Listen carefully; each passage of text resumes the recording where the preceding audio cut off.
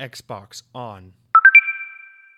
Welcome to Xbox On, a podcast with one host about one console, Xbox. I am said host Jesse DeRosa, and on today's episode, we'll be talking about the latest Xbox news for the week of June 17th, 2021, including Xbox and Bethesda held their massive E3 2021 showcase this past week. Halo Infinite looks so sexy that we might not live to see tomorrow. Forza Horizon 5 is real and coming soon, and more.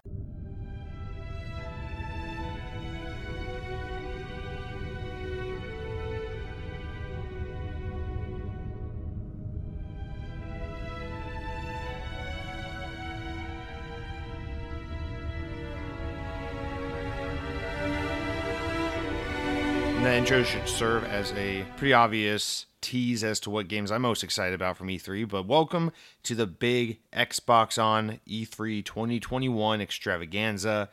You guys, thank you so much for your patience. As we mentioned last week, I literally, at the time of this recording, just got back from a trip. I was out of town visiting some family, so I was unable to do a hot drop episode, as they say on YouTube. I was unable to do a immediate reaction, kind of get the podcast out a little earlier than usual, which is what my initial plan was to do. But nonetheless, here's the show on its regular schedule. We are going to get into all the shenanigans that have happened over the past week due to the E3 pandemic. But just to give you a quick idea of what to expect, this week's show is obviously going to be just a little bit different because the nature of this being the biggest week in the year for video game news. So rather than just the very standard run of show, what I'm going to do is take all this massive amount of news and try to fit it into that mold, but deviate wherever necessary. So we'll have comments in the beginning, but we won't do too many of them. What I've done is I've tried to take the comments this week and sprinkle them throughout the news and things like that wherever necessary. It's not too overwhelming, so it will be a shorter news segment than normal, but we will address all the big comments that we got. Nonetheless, they just might be popping up in weird places. Additionally, no corrections because I don't do nothing wrong ever.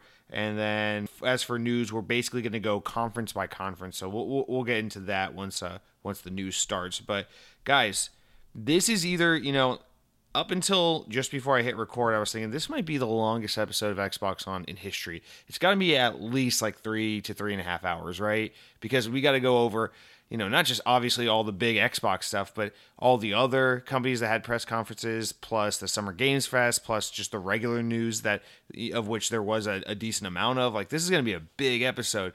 And then I thought about it, I'm like, you watch like the one episode where we really buckle down and get super serious about attacking the news. We're probably just going to have like a really clean hour and 20-minute podcast or something. So we'll find out. But with that all out of the way, guys, I'm very excited to talk to you about Xbox at E3, Bethesda and Xbox at E3 this year. I want to start out real quick by addressing my E3 predictions. So if you listened to last week's episode all the way through to the end, I dropped a little surprise for the few of you that hang out to the very end, and I gave you my E3 predictions. It was just 5 quick predictions. We didn't linger on it too much, but these were 5 things I was certain that we would see at the showcase, and I want to just go through them real quick and do a yes or no so we can tally up my points and see how I performed. So my first prediction, I had 5 of them, and these were in no particular order. They're just 5 random predictions. But my first prediction was that one, Fable gameplay would not be shown still.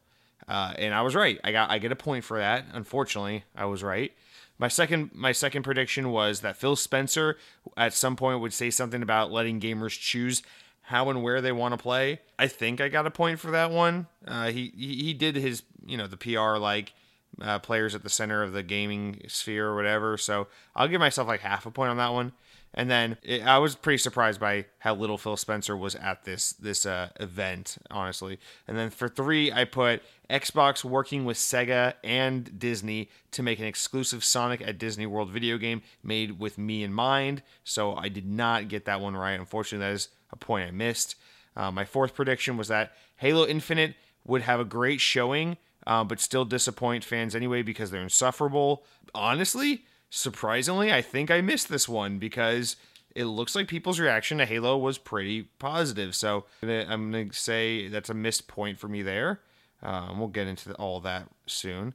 And then my last prediction was that Number 5, Rare still doesn't know what the fuck Everwild is. And yeah, we'll get to that later in the news, but they literally, I definitely get a point there. They forgot that basically they don't even know that Everwild's a thing. It was Sea of Thieves, not Everwild. So we'll jump into that, but I'm gonna give myself a point for Rare, a point, half a point for Phil Spencer talking about players at the center of the universe wanting to play, and a point for Fable not showing up. So that's 2.5 out of 5 potential points. It's a pretty good score. That's a 50, man. You get a 50, you come home from school with a 50 on a big test. That's a pretty good score. So that out of the way. Oh, and Count Skyla did comment in, just because this is closely in that realm of commentary. It says, I approve of your Halo predictions and sentiment. I'm in your shoes as well, as I'm traveling next week, so I really hope it's not a shadow drop beta for Halo. I hope everyone's E3 dreams are granted this weekend. Well, Count Skyla, we're about to find out if everyone's E3 dreams were granted, because we're going to jump into the Xbox and Bethesda press conference news. But first, we got to talk about the comments. So you guys know how this works. You head on over to youtube.com. You look at the Second Best Gaming YouTube page. From there, you'll find the Xbox On podcast playlist. Click on the latest episode, leave a comment. You can say something really nice like, Jesse, I appreciate that despite the fact that you just woke up at 6 a.m. and drove 7 hours back home to Georgia, or to Florida rather, that despite that long day of travel, you still managed to make sure the show got put out on time for me. So that's cool. Thanks for always doing the show. Or you can leave a mean comment like, Jesse, you stupid idiot. One time I drove from Arkansas, which is in Nebraska, and I drove it all the way to Lincolnsaw, which is in Connecticut, and then I turned around and did the same drive in reverse. I literally drove my car in reverse the whole way back, and then I went home and I recorded a PlayStation podcast that was 3 times as long, and I uploaded that one to Apple iTunes and got a handful of 5-star reviews, and that's because that's how good my show was. So why the hell should I think you're anything special for doing your Xbox podcast? And I'll say, okay, all right, man, fair enough. I didn't know it was a competition, but you know what? I'm still gonna read your comment. So starting off with our comments this week that fit into the comments block, the one that will not be making it into the news section, interwoven here and there. We got Mavsman.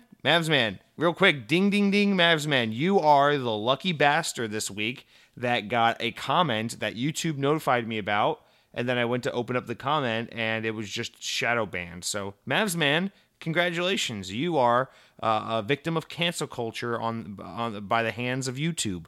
But here's what we did get of your comment before. I clicked on the notification. I could see a little preview of your comment, and then it was deleted when I went into the comment. So here's the little preview that I was able to see. You said, first, Jersey Mike's is the king of sandwich shops. Don't even try coming in here with that pedo Jared in his Subway shops.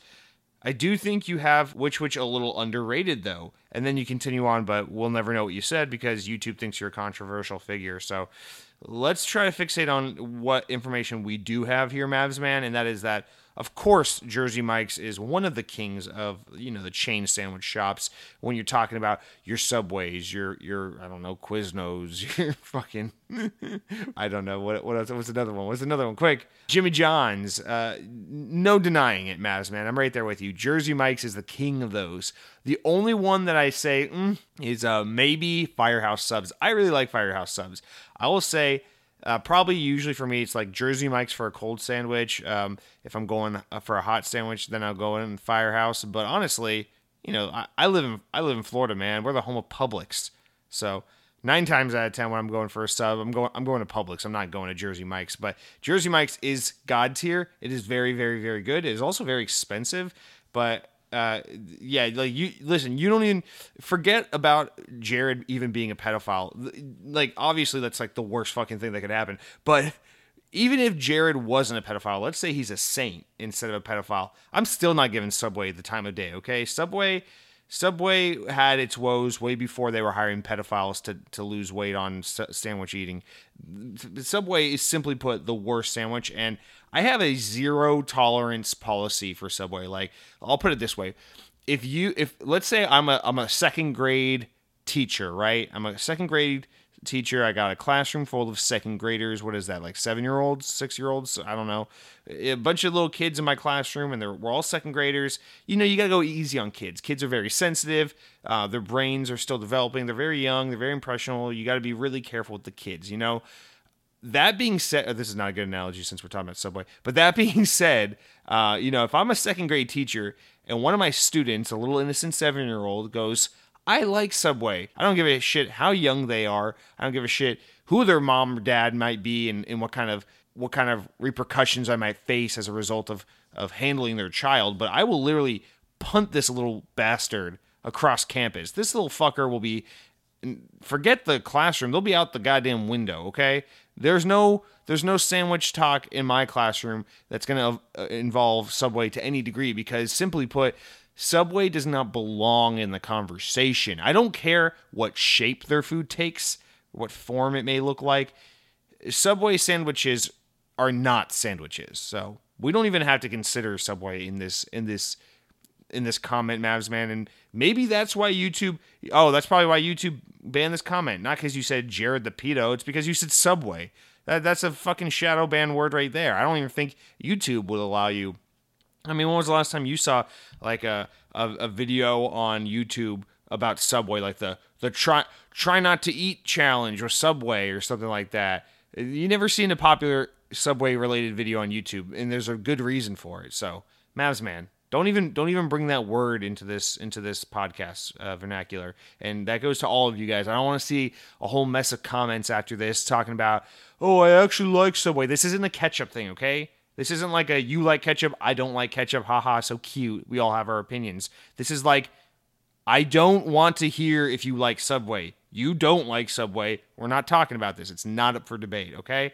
Now, you say you think I have Which Wich a little underrated. You know, in all fairness, Mavs, man, I don't think I've had Which Wich since I was like, I don't know, maybe like in high school.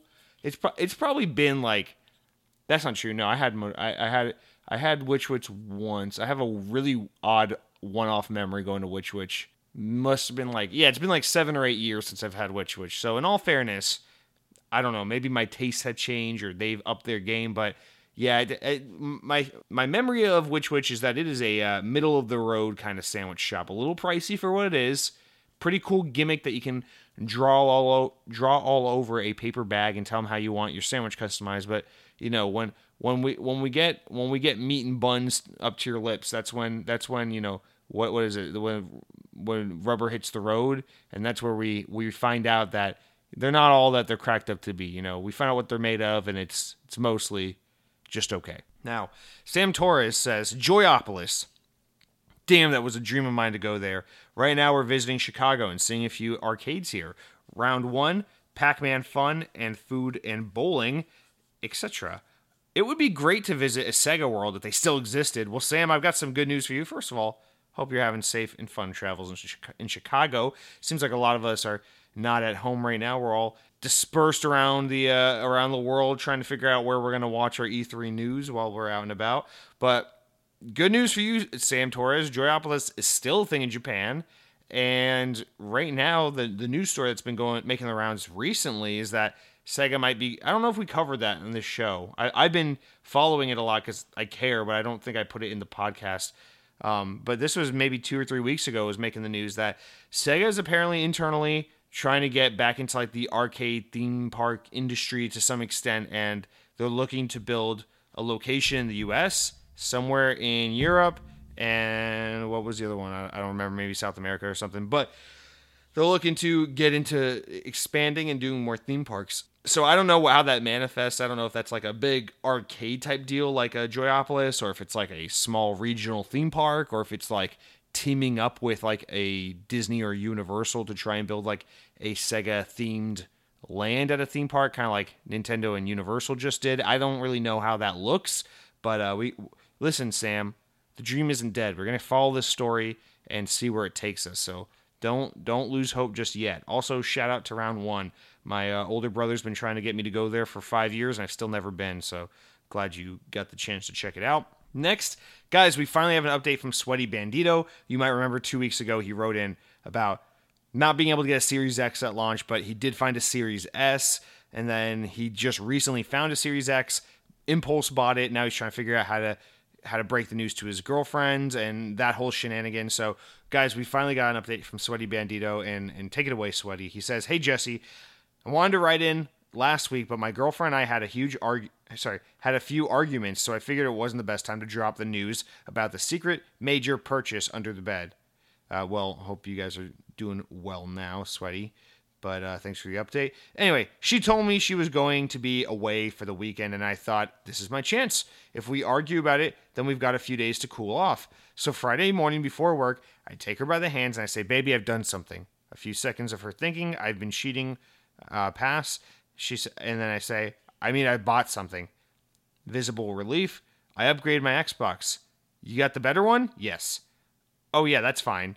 So she was totally okay with it. I said I'd hold on to the Series S for a little bit, but then probably sell it to myself in the apartment building or give it to my nephews. And when I got home from work on Friday, she left me a note saying, weekend reinforcements, with a little Xbox controller and a heap of snacks.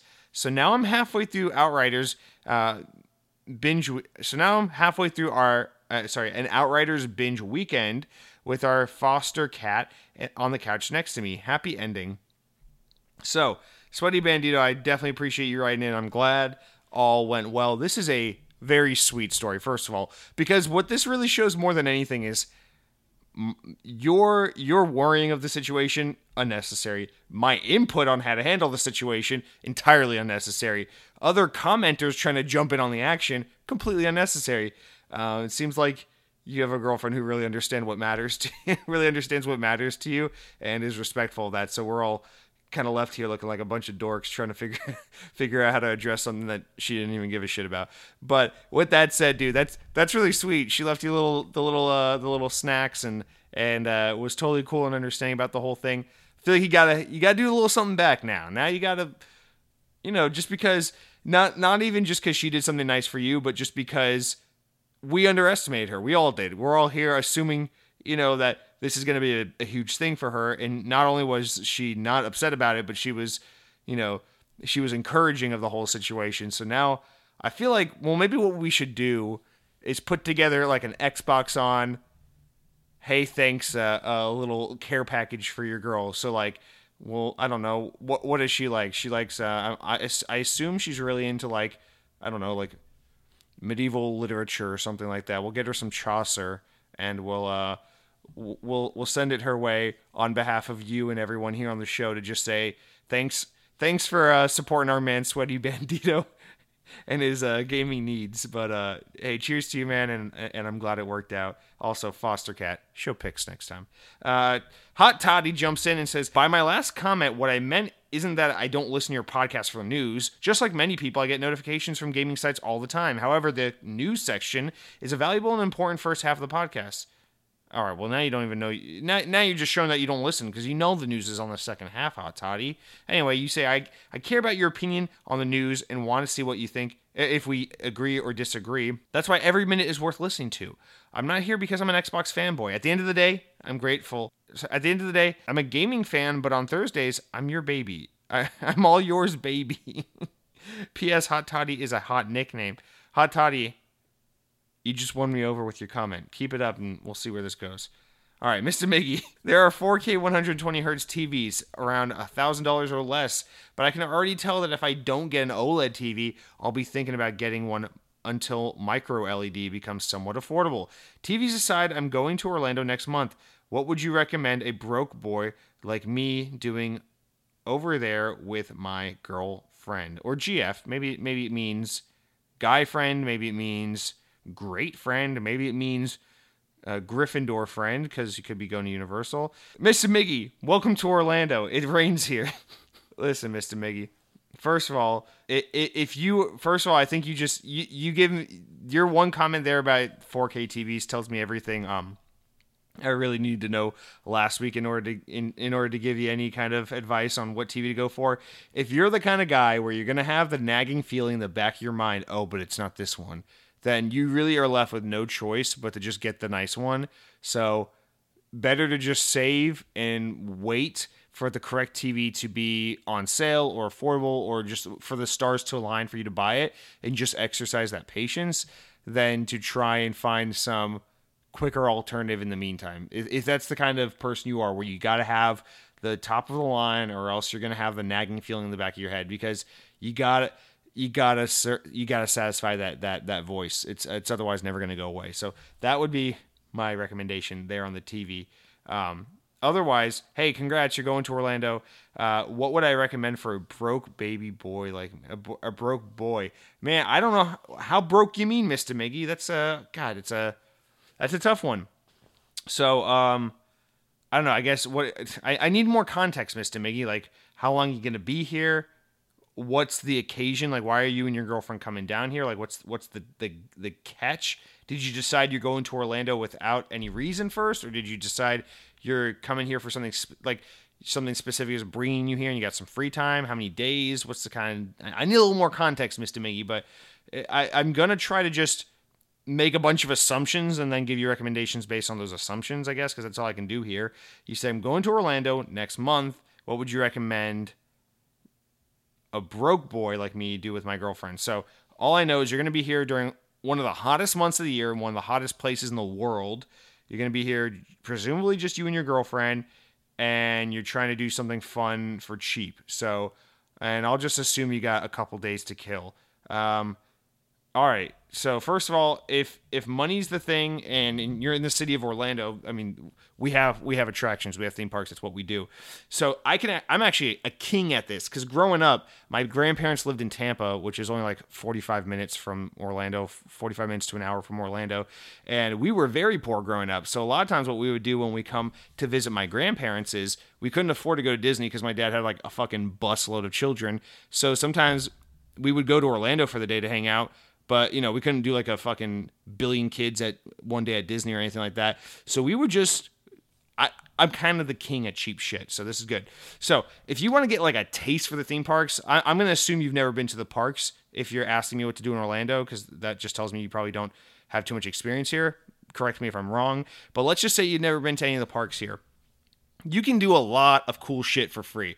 Let's say you want to do Disney because you've been listening to a little Xbox podcast where some chubby blonde freak keeps telling you all about Disney World every time you try to get your Halo information. Well, this is what I would suggest if you want to do some Disney, because you can do. This is the thing: is everyone you ever talk to will tell you how expensive Disney World is, but they'll never tell you all the hacks and the tips and tricks on how to have fun at Disney for free.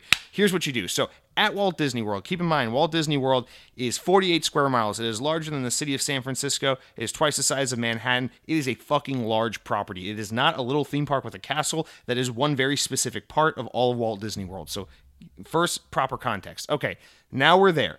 You're in Orlando. Here's something you can do that's super cheap. Disney World has a place called Disney Springs. Back in my day, we called it Disney Springs. Well, shut up, old. Or back in my day, we called it Downtown Disney. Well, shut up, old man. We call it Disney Springs now. Okay, so Disney Springs. It is a massive theme park size outdoor dining shopping district. It is designed to get tourists to want to shop cool brands and to get locals to want to hang out and dine on the weekends and things like that. It is a very fun place to go.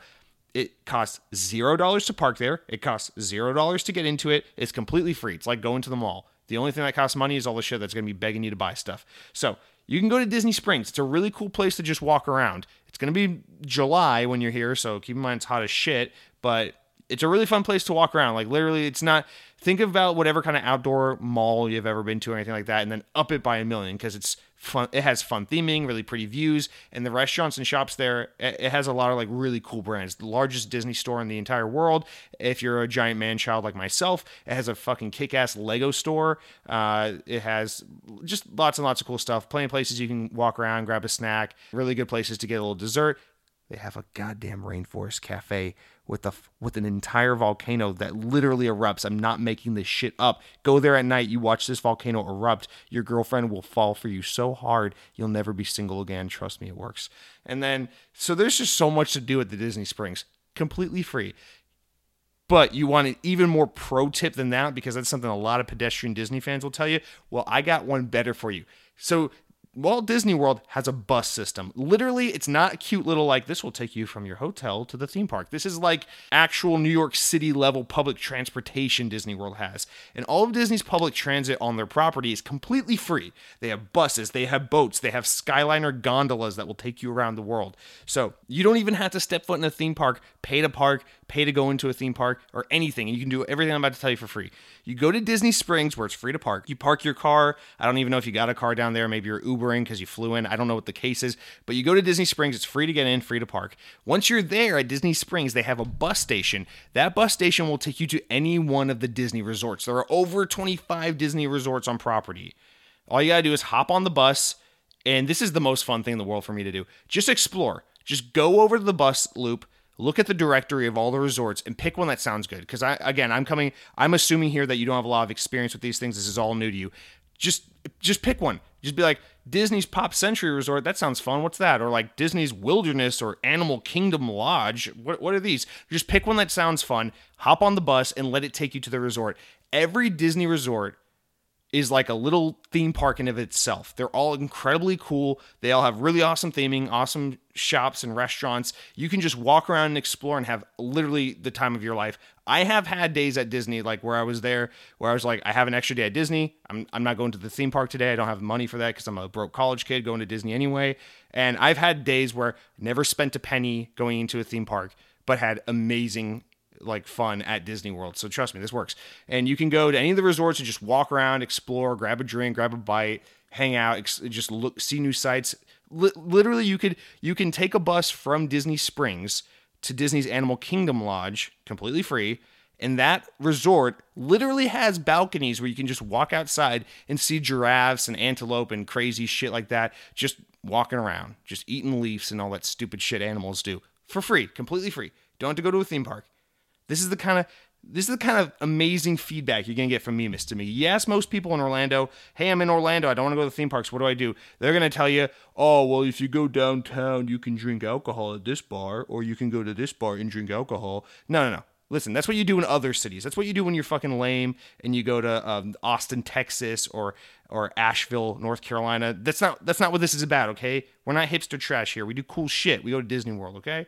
So that's a really fun recommendation. You can take a bus to Disney's Contemporary Resort, and from Disney's Contemporary Resort, you can just explore that resort, have fun there. You can jump on the Disney monorail, which, again, completely free, and take the monorail around and resort hop. You can go to the Polynesian Resort and be transported to the islands. You can go take the monorail train over to the Grand Floridian Resort and be taken to the most regal place you'll ever go and feel completely underdressed, even though you're still at Disney World. And then you could take one of the buses to Disney's Caribbean Beach Resort, which is a beautiful resort, one of my favorites, and then hop on the Disney Skyliner, which is a gondola system, and that system will take you to Epcot, to Riviera, to Pop Century. It will take you to all these different resorts completely free. It's just a little gondola in the sky, taking you all around Walt Disney World property. You'll get beautiful views. If you time it right at night, you can see the fireworks from Epcot happening while you're just suspended in the air on a gondola. All these things are completely free. Mr. Miggy, what have you done here? We're supposed to be talking about E3. They have a new Halo game, you dumb bitch. God damn it, you got me all excited about Disney again. All right, but I'm going to cut it short there. If you have additional questions, please do write in. I definitely think live on the podcast is the appropriate place to get in the weeds on this kind of discussion, so please feel free to follow up if you have additional questions. I can give you some tips on Universal. I can give you some tips on other Orlando activities, but let's be honest, Disney or suck a dick. All right, Lethal Migraine says, in a world where Dairy Queen and Blizzards exist, which I drive by every day and don't stop at either, why would I waste my time going to McDonald's for ice cream? Well, Mr. Miggy, because in my hypothetical world, you have a heart. But you know what, Mr. Miggy, I'm not going to fight you on this because last week you were talking shit about McDonald's and I said, what about the McFlurry? Because you know what, this week I found a new love twice. Once right before I went to Atlanta, and then right before I left Atlanta to come back home, I stopped at Sonic's drive-thru, one of the more underrated restaurants. I love that place. Shout out to Sonic. And I had what they call a Sonic Blast, which is basically their version of the McFlurry. Only downside, they don't mix the M&Ms into the soft serve like they do with the McFlurry. They just put it all on top, so you kind of got to stir it yourself, or you can have an M&M top-loaded Sonic Blast and then just a soft serve ice cream on the bottom. Either way, the flavor of the Sonic Blast, the creaminess level of the ice cream, the texture of that soft serve, it's next level, man. I'm not saying it's better than a McFlurry. They're both close, but also distinctively different. I'm just saying it's a great option to have. You know, when you've had a lot of McFlurries, but you still getting that ice cream kick. head on over to Sonic's and get yourself a Sonic Blast. That's some good shit too. But Lethal Migraine, let me save your fingers the aching from all the typing on the keyboard. I already know what you're going to say. Sonic is trash. Everything is trash. Both the video game and the restaurant. I'm better than you. I'll go to Raising Cane's now. Please and thank you. All right, Lethal Migraine, we get it. All right, Mojo jumps in here and says, this is our last comment before we jump into E3. Mojo says, so Jesse, to fact check you on that average person taking so many breaths a year, Call of Duty sales, whatever, the average person takes 8.4 million breaths every year. While Call of Duty sales are up and down, 2019's Modern Warfare, the most popular one in recent history, has sold 30 million copies. Therefore, yes, Call of Duty sells more copies than breaths you take in a year. And on another note, I had the buffalo chicken cheesesteak from Jersey Mike's the other day. And let me tell you, it was fantastic. Mojo, I actually didn't intend for that to happen. That was purely coincidental. But I love that we opened with Jersey Mike's and closed with Jersey Mike's in such a like a non sequitur kind of way. But yeah, that's great. First of all, thanks for bringing the numbers here. Mr. Facts don't care about your feelings, Mojo. But that's awesome. So yeah, there we go. That was, of course, in reference to my point about how it doesn't matter how good Battlefield 2042 looks. There's no conceivable way Battlefield is going to outsell Call of Duty. I'm not saying gamers aren't more excited about Battlefield. I'm not saying the game's media might not be more interested in Battlefield than Call of Duty. I'm not saying when you get on the internet, you might see more people trolling Call of Duty and fewer people bitching and moaning about Battlefield. I'm not saying any of that. What I'm saying is when it comes down to the video game sales, money, the thing that actually matters, Battlefield cannot hold a fucking candle to Call of Duty in terms of sales. Not talking about how good of a game it is. Not talking about how much the people who played it liked it. Just talking about money's made. Copies of the game sold. Call of Duty, it is a fucking juggernaut. They're not really in the same league. It's like when people, I actually always think of it like, and maybe it's not as dramatic as this, but I always think of it like the retailer Walmart, how like the company Target, the grocery market or grocery store or whatever, Target, you know, he says like their main competitor is Walmart, right? Because they're like a Walmart-like shopping kind of place, right? But Walmart is so substantially bigger than them in every way, shape, and form. They have so many more locations. They make so much more money. They're such a bigger name and brand than Target that, you know, just because you live in a neighborhood where you have a Walmart and a Target and you like Target better doesn't change the fact that Walmart is a bigger company that makes way more money than Target. And in fact, Walmart, while Target views Walmart as their main competition, Walmart doesn't even view Target as a main competitor, as a threat or a potential competitor to them. They think about Amazon and the likes like that. So it kind of reminds me of that a little bit, where it's like, you know, doesn't mean Target's a shitty store or doesn't make money. You know, Battlefield's a good game. It makes they sell a lot of copies. They're still making them. It's a big franchise for EA, but compared to Call of Duty, it's small stuff. So just want to put that in context. Thank you, Mojo. And that's going to do it for our comments, shouts, and whatnot for this week. Remember, if you want to be read next week, don't be shy. Reply. Now let's jump into what I've been playing, but before I can tell you anything about that, before we can talk about E3, before we can do anything, nothing can happen until I tell you what I've been eating. Guys, there's only one reason why I went to Atlanta, Georgia this past weekend, and it sure as hell wasn't for family. That's right. Pepperoni's Pizza in Alpharetta, Georgia, the best pizza place that, you know, I'm going to be honest with you guys. I'm going to be real honest with you. So on Sunday, when Xbox and Bethesda's E3 conference happened, I was like, fuck it. Haven't had Pepperoni's Pizza in 2 years since I moved away from here. I miss this place. I'm hyped on Xbox.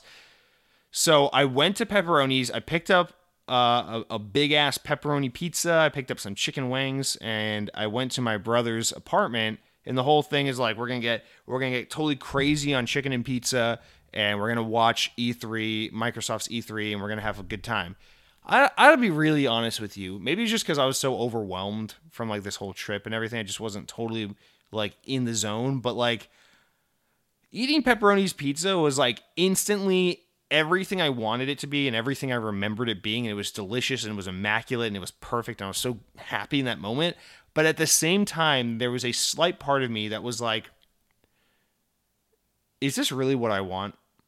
I don't know. It's like, I guess it's like, I don't know. It's like in the movies where like the guy chases the girl and it's like all that it's like in all those like 90s teen coming of age movies, you know, where like the boy's like crazy about the girl, and like he's got to have the girl. She's the popular hot girl, and he's like crazy about her. And throughout the movie, he goes through all the adventures and crazy shit with his friends.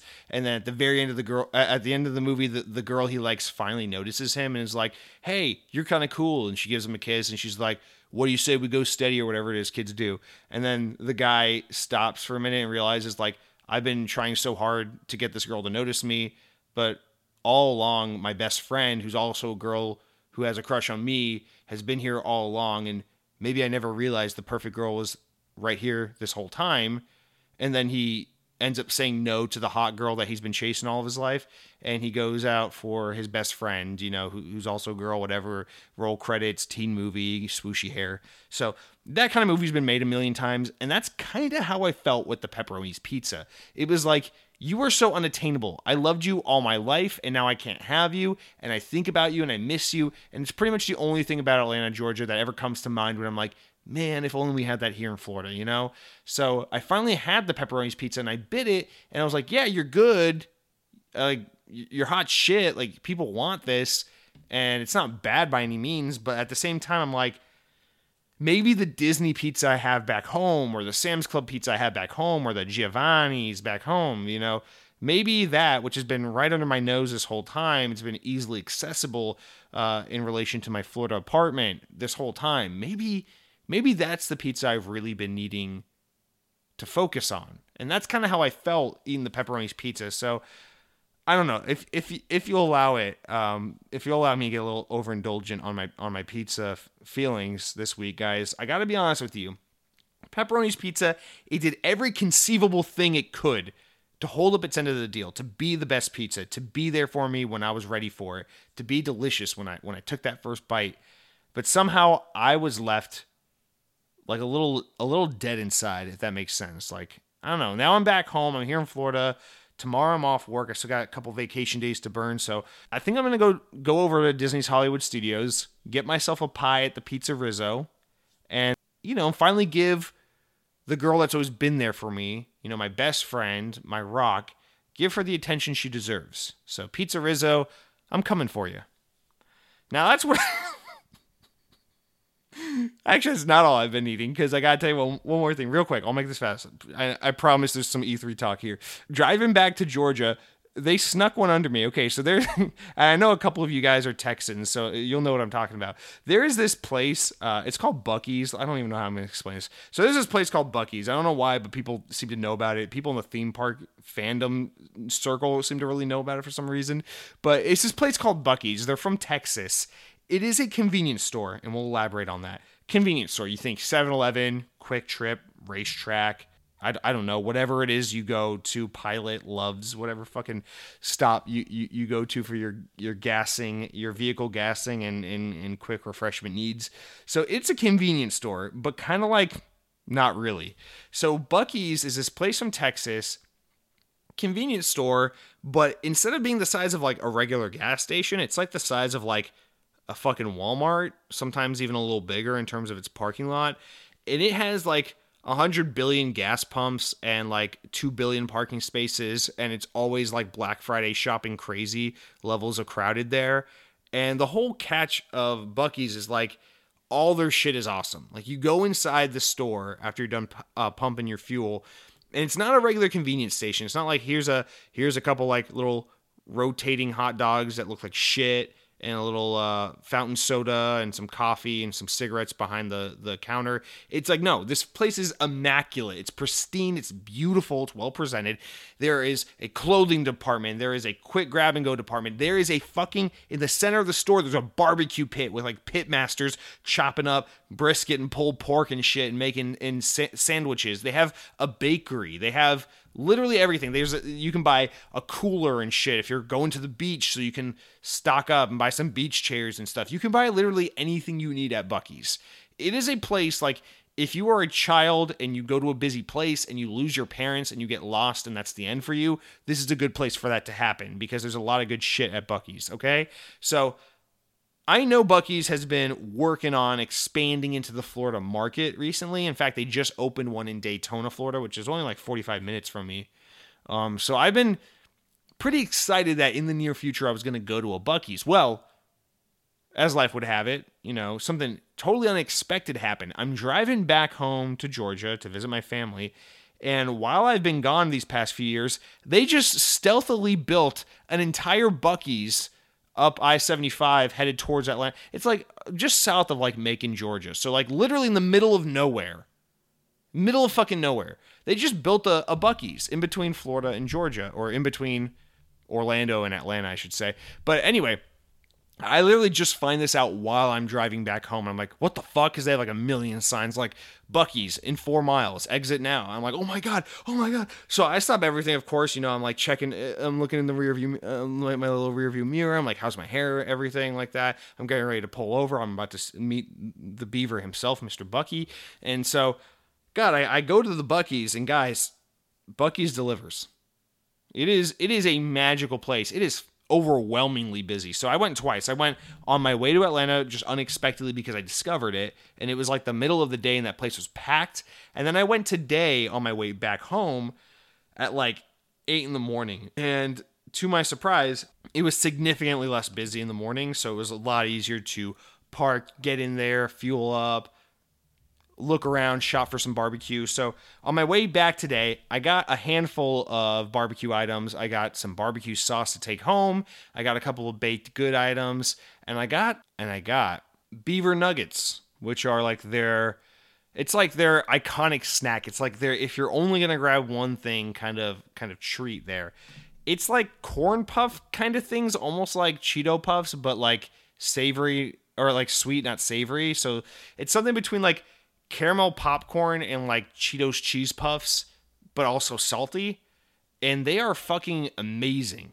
These Beaver Nuggets. Listen, man, my life since I've had Beaver Nuggets, it's only been a handful of hours, but I've already gotten a couple really high profile people at Xbox reaching out to me asking if we want to maybe collaborate and do some work together. I had fucking Elon Musk was reaching out to me like, hey, we want you to be a brand ambassador for the Cybertruck. And I'm like, oh, how could I say no? So life's been going pretty good these past 6 hours since I've tried the Beaver Nuggets. Guys, it's real good shit. I'm super into the Beaver Nuggets, and I'm just here to say, if you live in Florida or Georgia or Texas, and I'm sure they're popping up in other places, probably especially around like the Midwest and stuff like that, you got to get out to Buc-ee's. It is a place that must be visited. It is good shit, and it is convenience store. It is a convenience store mecca. The quality of their food is good. Listen, the barbecue, I had a fucking bacon, egg, and cheese croissant sandwich that was better than most breakfast restaurants you'll go to. I had it was brisket and egg breakfast burrito. Guys, moment of silence, please. Goddamn. But yeah, shout out to the Buc-ee's. We got to keep moving, but I will be back, Buc-ee's. And thank you for the Beaver Nuggets. So what I've been playing, okay, I'll tell you what I've been playing. You wore me down. You got me. I know you want to know. So out of excitement for Battlefield 2042, all the hype and everything, I was like, you know what? Fuck it. I got this thing called Xbox Game Pass. It gives me EA Play. I'll just do it anyway. I downloaded Battlefield 4 to kind of be like, let's jump in. Let's see how Battlefield is. And immediately was like, oh yeah, that's why I hate Battlefield. Because, I like Call of Duty because I don't play Call of Duty with people. I don't play many video games with other people. I play usually alone. So Call of Duty is nice because it's so easy. Its multiplayer is so like solo focused, if that makes sense. Like no one plays Call of Duty together. People jump in on Call of Duty. They light up a smoke. They get on their Kid Cudi. They blast that shit up to 11. And then they just kind of like get those KDRs, That's kind of how people play COD. It's a very like just chilling kind of game, right? And I like that about Call of Duty. I like to just jump into a match, run and gun, shoot, brain off kind of fun multiplayer stuff. But Battlefield is just, it's almost stupid that we spend so much time comparing Call of Duty and Battlefield because they're just so fundamentally different, because Battlefield is so incredibly focused on like squad up, get a team, work together, make something happen. You got to be tactical. You got to be strategic. You got to do stuff. It's like you spawn 50 miles away from the objective. You got to get the small little ATV and ride over and get the plane. And then you got to get with your friends in the tank. And you got to traverse many, many miles of terrain in order to get to the bad guy. And then you got to have a game plan. Okay, who's the assault guy? Who's the medic guy? Who's the support guy? All right, how are we going to attack the situation? But this is my gripe with Battlefield, is it's like, it's time to kill, is still very much like Call of Duty. It is a longer time to kill than Call of Duty, but it feels a lot like Call of Duty. So it's like, okay, I spawned in. It took me 10 minutes to get into the fucking match. I'm here. I got my guy. I traveled across many, many miles of terrain to get to the fucking battle. I see the guy. Oh, there's a sniper guy. Boom. You're dead. You're like, what the fuck, man? And then it's like 20 seconds to respawn. I'm like, fuck. It's like, where do you want to respawn on the map? You got a teammate here. You got a squad over here. You got an objective point over here. What do you want? What do you want to spawn? And you're like, fuck. None of these look good. I guess I'll spawn here. And it's like, boom. Travel 45 miles to get back to the objective. I'm like, God damn it. And then you're like running, and you're like, this game looks so beautiful. The graphics are so nice. The animations are really impressive. God, this is a good looking game. And then you're like, okay, all right, I'm getting close to the bad guys again. Boom, you dead from nowhere. You're like, what the fuck, man? What the fuck, Battlefield? And then it's just like, why am I playing this game? This game sucks. You have to have skill. You have to have patience. You have to have friends who are willing to cooperate, to work together strategically with. Battlefield is such an infuriating game for me because I've been doing this back and forth with it ever since I got into the series, which was probably around the time Bad Company 1 came out. So that was like, what, 08?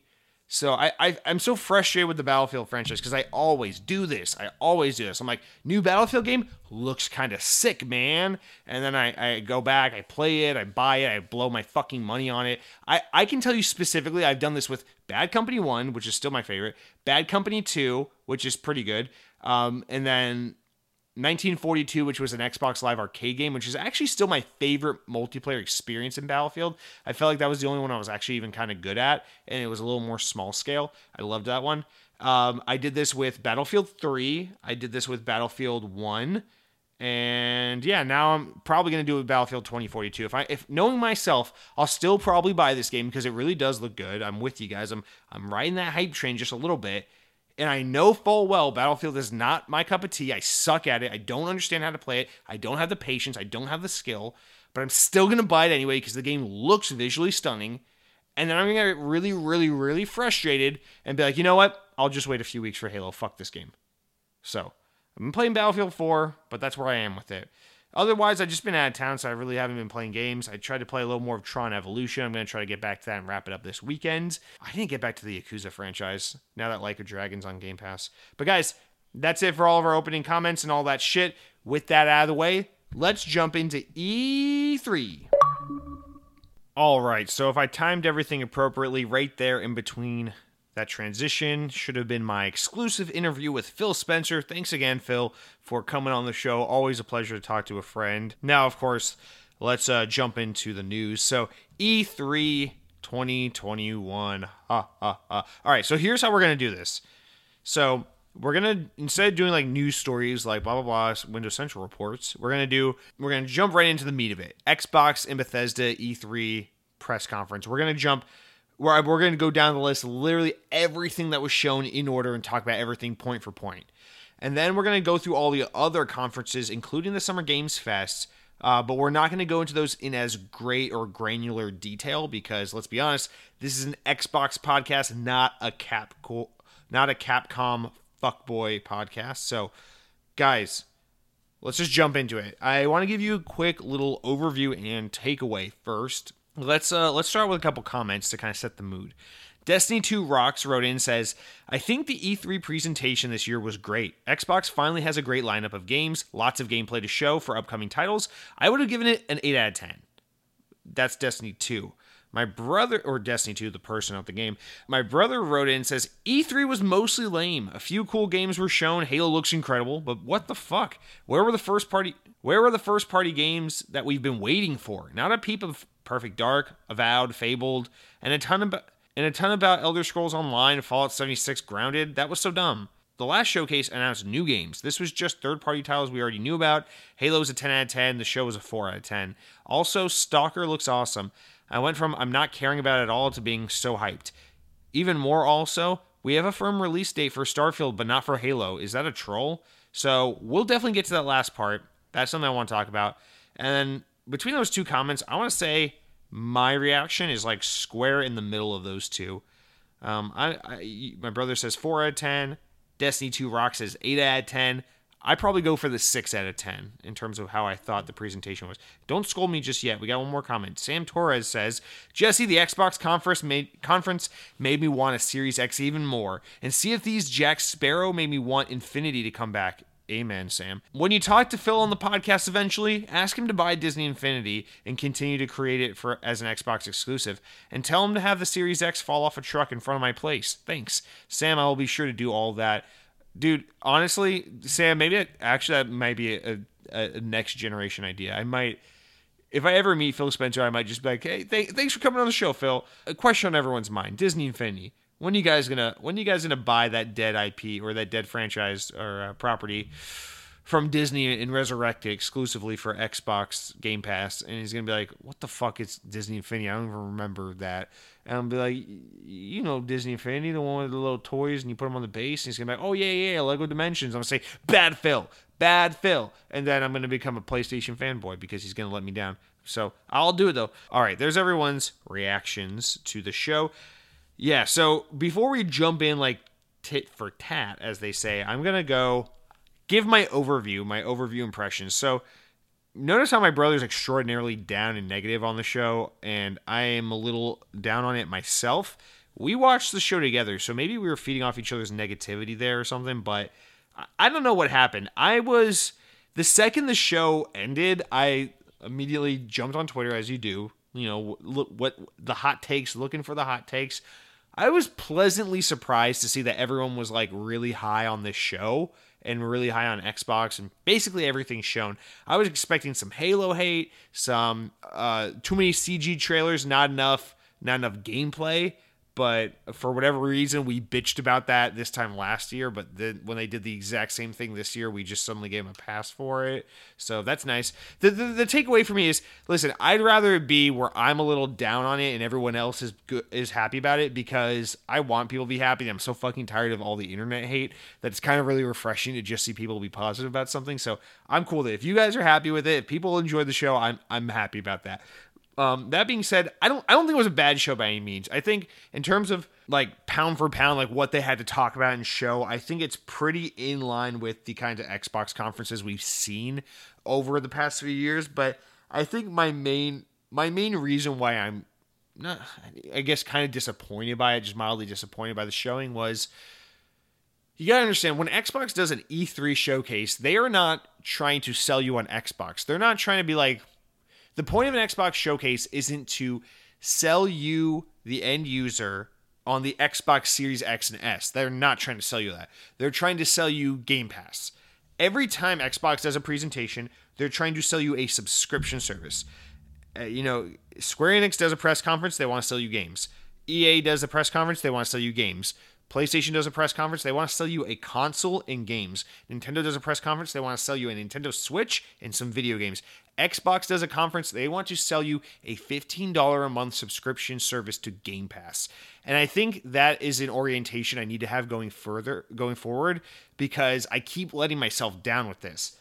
So my brother gets into it a little bit. He says, and this was my big gripe about it: Perfect Dark, Avowed, Fabled, all these things. Where are they? However, they find the time to talk about shit like Fallout 76 and Grounded and Elder Scrolls Online. It's like, listen, these games have been out. Grounded's relatively new. It's only a year old. But, like, Elder Scrolls Online's been out for fucking ever. Isn't that game, like, 7 or 8 years old at this point? It's like, who cares? Who gives a shit? But remember, the reason why they gotta talk about these games as a service games, and why they gotta talk about things like Yakuza Like a Dragon coming to Game Pass today, even though that game's been out for 7 months, but now it's just coming to Game Pass. The reason why that stuff makes its way into this conference is not to pad the show. It's because they're not trying to sell you an Xbox. They're trying to sell you a Game Pass subscription service. So they're trying to sell you the value of Game Pass. From there, they're going to sell you an Xbox or a PC, or just maybe you could do cloud, whatever works for you. That's the second step. But the first step is the subscription service to Game Pass. And that's why I come away from this just a little disappointed, because it's not about look at all the big AAA games we got coming to the Xbox Series X. It's about look at all the value of Game Pass. Look at all the shit Game Pass gets you. And, like, I get that, but, like, for example, they showed The Ascent. And The Ascent is one of my most anticipated games this year. It comes out in, like, about a month. It's coming out pretty soon. It's like 4 or 5 weeks from now we'll have the game. We've seen a lot of gameplay of that. We know the release date already. We've seen that game through and through, like, enough, right? We don't need to talk about a game like that at E3. I want to hear about Fable. I don't want to hear about The Ascent. But you talk about it anyway. Why? Well, because it's coming to Game Pass. And that's the kind of stuff that kept making me go like, this is what we're talking about? And that's what kind of made me overall feel very like, it was okay. It was a 6 out of 10. It was just okay for me. So that's my overview take. I think once we go point by point, announcement by announcement, if you're a little pissed at me, like, Jesse, how could you be so down on such a great conference? I think once we go point by point, you might be a little more like, not that you'll agree with me, but you might understand where I'm coming from a bit more. But yeah, I stand firmly with this. I'm just a little disappointed in the showing. Now, I think I've eased up on my disappointment a little bit since the showing. I think everyone's just overall excitement has made me like just pretty happy overall, and it's been hard for me to be such a downer about something that everyone else is so happy about. But we'll get into it. There were some really truly great announcements and great moments of this showing, but overall, it's like, fuck it. I was gonna talk about this at the end of the show, but at the end of the conference talk. But I'll bring it up now so you can keep this in mind as we talk about this. This is not a definitive list. These are just the ones that popped into my mind while I was watching the conference. These are the ones I was thinking about, I was waiting for. And there are more than just what the ones I'm about to announce to you. Hellblade 2, State of Decay 3, Rare's Everwild, Avowed, Fable, Perfect Dark remake or whatever, reboot, and Forza Motorsport. That is 7 games. 7 games that have been announced, but we've only seen cinematic trailer, teaser trailer, splash screen trailer, just a confirmation that the game exists and is in development. We've not seen a touch of gameplay. We have no clue when these games are coming out, and that's fine, right? So when you tell me you have an Xbox E3 showcase for 2021, and you've announced all 7 of those games in the past 1 to 2 years, I'm saying, okay, this is where we see what Hellblade 2 looks like, what State of Decay 3 looks like, I want a 7-minute gameplay deep dive on Fable. I want to see Perfect Dark running in action. I want to see this shit. We've been talking about these games for a while. Let's see them. None of these shows were mentioned, none of these games were mentioned. None of these games made an appearance. This is what I'm talking about. I'm like, I always talk on the show about how Xbox in recent years has felt like this like, all the pieces are here now. We got the studios. We got the console. We've got the restart on the brand image. We got Phil Spencer at the helm who's steering the ship in the right direction. We've got all the pieces to the puzzle. Everything is here. All we need are the games to hit street date. So, but last year I thought was the year. And when it wasn't the year, I was like, between COVID and a new console launch, I can give them that. I get that. So 2021 is the year. And now we're in 2021 and it isn't the year. And I'm going, I can't keep giving excuses. I'm not, and let me be very clear about this. I'm not mad at Xbox. Before E3 happened, before I went to Atlanta this week, I was playing Tron Evolution on my Xbox and getting like an aneurysm because I'm like, I really need to get back to Yakuza right now. I also want to play Resident Evil 2 Remake because I've been in a Resident Evil mood and I want to knock that off my backlog. I want to play Battlefield 4 right now and get a feel for Battlefield. You know what? I never tried Battlefield 5. I want to play that. Honestly, I just want to play a bunch of Halo 3 and Halo 5 multiplayer in anticipation for Halo Infinite. Stop. There is so much to enjoy on Xbox. There are so many games that are dirt cheap right now. There are so many games because I have Game Pass right now. There's so many games in my backlog that I bought but never played before. I am completely content with what my Xbox provides me. As an Xbox fan, I am not in the least bit concerned about whether or not I'll have sufficient content to play. So I'm not pissed here. I'm not mad. I'm just talking about from the standpoint of like following the news cycle and being on the hype train and things like that. It's disappointing. Like, listen, if Xbox comes out today and says Halo Infinite will come out in November, but we're not releasing another game, first party or third party, for the next 3 years. No more games. And Nintendo comes out and says no more games. And PlayStation comes out and says no more games. And Steam comes out and says you can only buy Fortnite costumes now. And I know that's not a Steam game, but whatever. And that's such a universal agreement. Like, no more video games for the next 2 to 3 years. Dude, I will be as long as we still get Halo Infinite, I will be 100% okay with that. because there's just so much good shit out there that already exists that I don't have the time to get to. So I'm not complaining from a standpoint of like, what the fuck? I gave you $500 for a Series X and you're not giving me cool new games. Nope, I'm fine. I'm good. But again, you guys made the decision to announce these games. You teased Hellblade when you showed off the Series X in 2019. You teased State of Decay 3 last year during your event. You've teased Everwild like 2 or 3 times and no one knows what the fuck that game even is. We'll get to that in the news later. You teased us Avowed last year and we're like, hey, here's our Elder Scrolls competitor. And we're like, cool. And then you're like, just kidding, we bought Bethesda. And now we don't even know what the fuck Avowed's up to. You teased Fable after years of rumors. You didn't have to address the rumors if you weren't ready to show the game, but you announced the game. You told us about Perfect Dark 6 or 7 months ago at the Game Awards. You announced it, but you have nothing to show. Like, you teased Forza Motorsport and said Forza Motorsport will be a platform going forward, not just an annual release. It's like, okay, cool, where is it? That's what I'm upset about. I'm like, stop announcing things if you're not ready to talk about them. But then again, remember, orienting the conversation. They're not trying to sell me on a Series X today because Avowed is on the way. They're trying to sell me on Game Pass. And when you go into Game Pass and you see the awesome list of games available and you look at all these amazing games that are coming in the future, you go, oh, wow, that's the value of Game Pass. And so, again, I think this is a 1-2 punch Microsoft is trying to do is defeat that narrative, that internet troll narrative that's been around for years now of Xbox has no games, and pair it with, we need to show the value of Game Pass to infinity. Like, we need people to truly understand what an incredible value Game Pass is. And I think the desire to show that value for Game Pass and to beat that narrative of Xbox has no games has forced Team Xbox to repeatedly show their cards too early. Think about, here's another one that I didn't even list here. Machine Games Indiana Jones. And now that we know Starfield is exclusive to Xbox Series X, I'm convinced Indiana Jones will be a console exclusive. That game is coming to Game Pass, Xbox, and PC. Maybe I'm wrong, I don't know, but I'm pretty confident at this point. That game is super early in development, was announced way too prematurely, and because of the way the acquisition of Bethesda lined up, that game is going to come to Xbox, but not PlayStation. That's just, I'm putting that out there now into the ether, and the reason why I'm saying this is because that game is so early in development. Why did they announce it? Remember, they just randomly announced, that was like this year in February or something, right? Why? What was the point of that? They were just excited that they got the Indiana Jones IP to work on. They were just excited about the Bethesda acquisition and everything like that. And so they just tell us, hey, Machine Games, the guys behind Wolfenstein, yeah, they're making an Indiana Jones game. It's like, okay, why are you telling us that? We're not going to see it at E3. Hell, I won't even be surprised if we don't see it next year at E3. 2022 E3. There's a good chance we do not see Indiana Jones at E3. And if we do, it might just be a cinematic trailer. Because I'm sure that they announced that game just as soon as the deal was inked and nothing more. And Machine Games right now is scratching their head going, okay, so what is this game?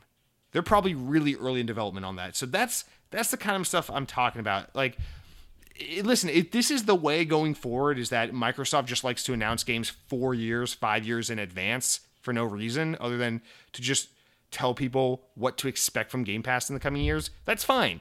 I'll reorient myself. There are plenty of games I want to play and I've been trying to get around to that I'm fine. I'm not going to lose sleep over Avowed not being out today because I still want to get back to the Batman Arkham trilogy that it's been sitting in my backlog for years. I'm good. But again, it's like, I'm just trying to read the table here. Like, what's going on? Do I need to start setting myself up for the expectation that every time Microsoft announces a game, I need to go, that game sounds interesting. Don't know what it is because it's just a cinematic trailer, but I'll follow up on that in 3 to 5 years when it's out. Is that what I need to do going forward? Because that's what we've been getting. And I feel like, again, this is just me being a contrarian. Now that people are starting to lighten up on Xbox and be cool on Xbox and not pick on it so much, now I got to step up to the plate and start holding them accountable and bullying them a little bit because that's just what you do. You find out what the general public thinks about something and you go against it. And then you do an undercut, some skinny jeans, you listen to Mumford & Sons, you're good to go. All right. 5 hours into the podcast, let's talk about what happened. So the event starts out, obviously this is all pre-recorded stuff because COVID, it's digital, it's not happening live in person. This surprised me, but I guess it shouldn't have because it makes sense, right? No Phil Spencer at the start. Todd Howard kicks off the show. Now, they build it as the Xbox Bethesda E3 showcase. So this is cool. I like this. I like that they're trying to go all in and really embrace the Bethesda thing and be like, listen, man, when you think of Pete Hines and Todd Howard, feel free to think about Xbox. That's cool. So I like what they're doing here, the synergy. I get it. I'm good with all this. They open with Starfield. Excellent game to open with. Oh, really strong opening. I thought for sure the opening was going to be Halo, but if not, it would be Starfield. So I was like, perfect. Great start. Okay, so Todd Howard comes out and he goes, hey guys, just got back from drinking a bunch of children's blood. That's why I still look like I'm 20. And Starfield, here's a trailer. And so they show Starfield. We see the game running an engine. Again, I don't care about running an engine. I feel like a lot of these companies now, they've heard so many years of gamers bitching about like, hey, we don't want to see a pre-rendered CG cutscene. We don't want to see a CG cutscene. We want to see gameplay. And they've kind of done this weird thing where they've met people in the middle now, where they're just like, well, this isn't a gameplay trailer, but it's a tonal piece. It's a cinematic trailer, but it's all rendered in the game's engine. So is that good enough? And I feel like sometimes people let that slide. To me, I'm not crazy about that. So we got a Starfield trailer, just a teaser piece running in engine. And we see how, obviously, this is the sci-fi Elder Scrolls, the sci-fi Fallout, the future space Fallout version game, whatever. And they went with a kind of like old school retro future kind of thing, which I think is pretty cool.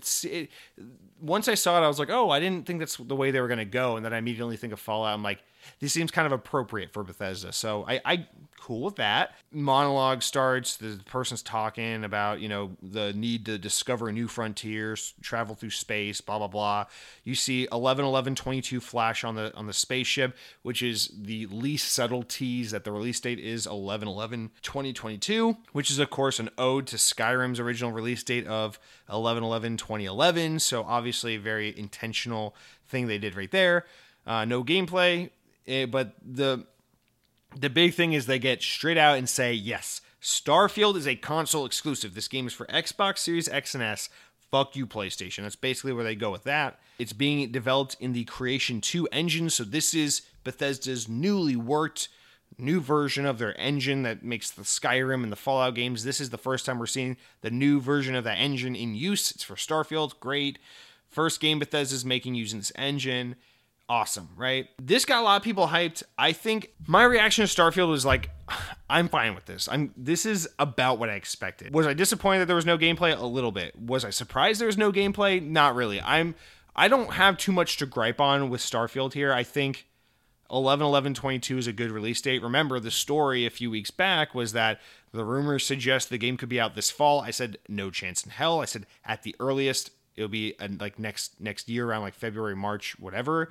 And then I'd have to go back and check myself on this, but I'm pretty sure I said my guess is it's a fall 2022 game, in which case I got to give myself a big old pat on the back because look at this, 11/11/22. That's a big old Jesse was right. I could be wrong about that. If I am wrong about that, then I just look like an idiot patting myself on the back for being wrong. That's a dumb thing to do. But nonetheless, I think the release date's appropriate. I think it's totally reasonable. When they announced Starfield all those years back and Elder Scrolls 6 for some reason, they made it very clear, like, these games are very far off. Starfield will be first, then Elder Scrolls, but these games are a long ways off. I think COVID into consideration and everything, a fall 2022 release date, as long as they hit this date, I think that's pretty reasonable for this game. And when, more importantly, when you think about that release cadence that Xbox wants to have, I think this makes really good sense because Starfield is going to be a mega release. This is a huge game for them. So why, the rumors were like, well, Starfield's going to come out this fall or whatever. It's like, okay, why would you want to put Starfield out with Halo? This is what I was arguing about the other week when this story first started kind of surfacing. It's like, why the fuck would you do that? That's a pretty dumb idea, don't you think? So, yeah, I think the release date's perfect. You have a mega huge game like Halo coming out this fall, and then you want to have Starfield, your next mega huge game, come out about a year from that. That is a thing that I think you should do. So the release date makes sense. The engine trailer looks cool. You see the sandwich running an engine. You see the coffee on the table running an engine. You see the spaceship, and you go, you know what? This looks so signature Bethesda. Like the art style and everything running in the engine, it looks so much like a Bethesda game. for better and for worse. Like I'm just like just looking at that tonal piece. Obviously, we don't see the gameplay, but I feel like we know enough to know from what Fallout games have been, from what Elder Scrolls games have been, and from what this game looks like running an engine and what it's been billed as, which is just, Fallout in space, Skyrim in space, whatever. Like, I get a pretty good idea of like what to expect from Starfield. And I guess that's why I've never really been like jumpy about it, is because these kinds of games have never really done it for me from Bethesda. So I already feel like I know what Starfield's gonna be when we get it, Like we gotta learn the characters in the world, but like I know what the game feels like. I know what the game plays like, right? We all do. So it's hard for me to get like really jumpy about that, but obviously these Bethesda games are some of the biggest games in the industry, and these really excite a lot of players. Skyrim's one of the biggest games of all time. Fallout 3 and 4 are very beloved titles. So obviously this does it for a lot of people, It's like Halo. You're not looking at Halo to reinvent the wheel. You just want more Halo. So it's kind of what Starfield is. It's like, okay, it's more Bethesda shit. The fun thing to watch will be, is this the Bethesda game that addresses the signature Bethesda jank? Or will this be like another game that embraces that and is just like, yeah, shut up, we do that. That's our thing. Because you got to think, like, it was cute back in the day, but now when you see games like modern open world games, it's just like, what's your excuse, man? You guys used to be like the kings of this. Like, why can't you get it right? I think they want to get that right for Starfield. I think they're working on making that happen. I think there's a good chance this game's pretty much good to go, and that's why those rumors were surfacing, and that this next 12 months is to have a good release schedule and keep it out of the way of Halo, but it's also to polish. I think because of what happened with Halo, Xbox is like, we don't want to do that to any of our games. Let's make sure Starfield is more than ready to go when it comes out. Also, I think this is in response to Cyberpunk. I think that's the other big thing here is you see CD Projekt Red coming out from nowhere in 2015 and just slaughtering Bethesda. Bethesda are the kings of the open world Western RPG. And then from nowhere, Witcher 3 comes out from CD Projekt Red in 2015 and just dethrones them gruesomely with this like way higher level of polish, way more fleshed out, detailed world, way more beloved game compared to Fallout 4. And just like really, really, really, really, really game-changing kind of Western RPG.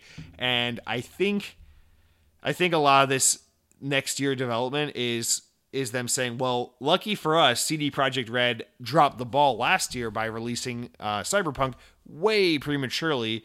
And if we just get Starfield out, released in a state where it's so incredibly polished, so incredibly ready to go, so finely tuned, I think it gives us the ability to make up some of that lost ground, to win the favor of the fans again. And remember, Fallout 76, a game that Bethesda lied about developing, but they had a different team actually working on it, released in a terrible state and was extremely unpopular and controversial for a long ass time. So Bethesda needs to get Starfield right. They need, and I'm sure Xbox wants them to get it right now because Bethesda's part of Xbox.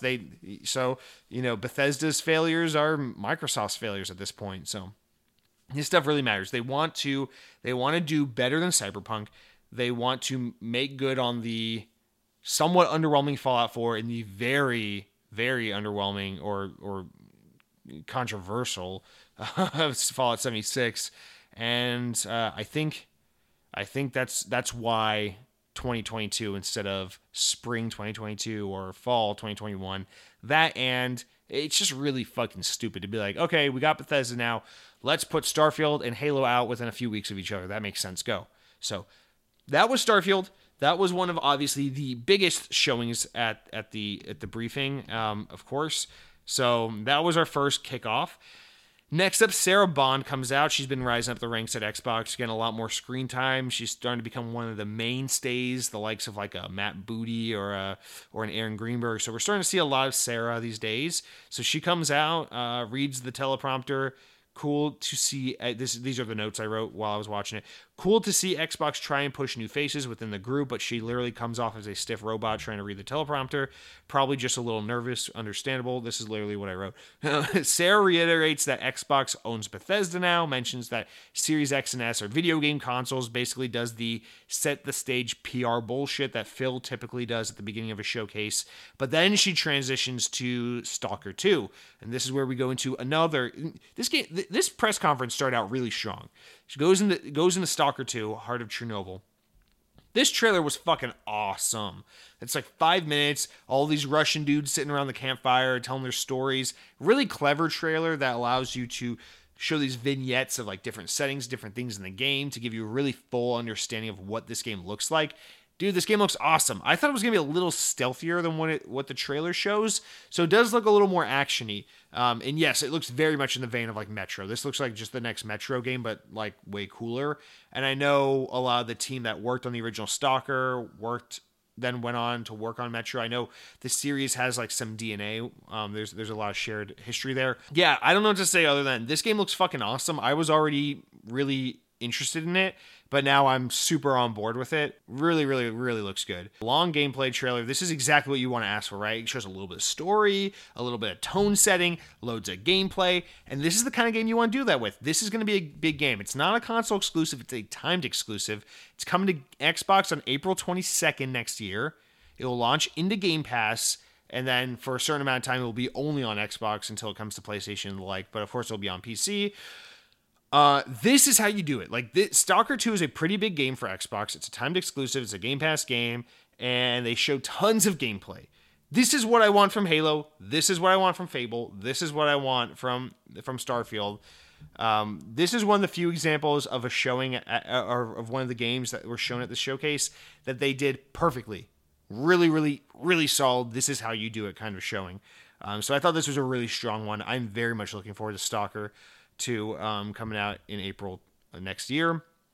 Next, they had another big one. They showed Back 4 Blood. So Back 4 Blood, we've seen it many times before. You could be like, okay, well, why are you showing that? This is one of those Game Pass things, right? This is not about announcing the game. This is not about just showing it off. This is about saying, hey, Xbox just gave WB and Turtle Rock Studios a shit ton of money. You want to know why? Well, the rumors were right. This game is coming to Game Pass when it launches. When it comes out on October 12th, you'll just have it in Game Pass. It's another $60-$70 you just saved yourself, everyone. Xbox is awesome. Game Pass is awesome. There's your value. So Back 4 Blood launching into Game Pass on October 12th. Awesome news. And they didn't do a super long trailer. It was a pretty quick, like 45-second thing. Lots of gameplay mashed up in there. October 12th, Game Pass, we're good. Quick in and out. That was everything you could ask for. So that was an awesome showing as well. That's one of my most anticipated games this year. Awesome to see it just be just like Outriders. Xbox is really, and the thing is, like, these games that they keep doing this for, like these third-party games that launch into Game Pass, they keep picking like these like just shy of big AAA, but like pretty big games that are totally up Jesse's alley. I feel like they have this list of games. It's like, you know, like big games, kind of like AA plus. Jesse's excited for it. Put it in Game Pass. We've already gotten Outriders, and now we're getting Back 4 Blood, and Stalker 2 kind of falls in that category a little bit too. So I love this. I love this so much. I cannot wait for Back 4 Blood. I was pretty bummed that it got delayed from June to October, but man, Back 4 Blood, October 12th, in the middle of the Halloween season, free on Game Pass. This is exciting. Like, that's going to be a fun game. Also, it's like a month before Halo comes out too, so it's also just like, fuck yeah, man. Like, I'm pumped about Back 4 Blood. If you can't tell, that's a high up on my list. So next they show Contraband, and this is where things start getting a little shaky, because this is cool. This is a second-party game, which is really weird for Xbox. This is going to be exclusive on Xbox, and it's developed by Avalanche Studios, so there's a lot we gotta dissect already here. But I'll just read the rest of my comments here. I wrote, just a tonal cinematic trailer, but the game is supposed to be a co-op open-world action game. We literally know nothing about this game, but it's a console exclusive and will be on Game Pass, of course. So, Contraband, it's like a 40-second teaser. It's just music and panning around a room. It shows some, like, I don't know, it just kind of like sets the scene for like this fucking like Indiana Jones like heist adventure looking thing is kind of what I got the feeling of from it, but we have no idea.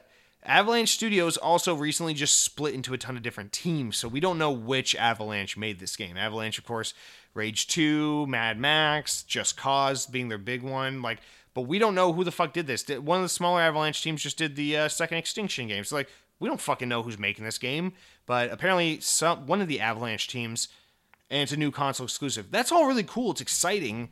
But again, guys showed us 40 seconds with not a single character or voiceover or story piece or anything. We don't know what the fuck this game is.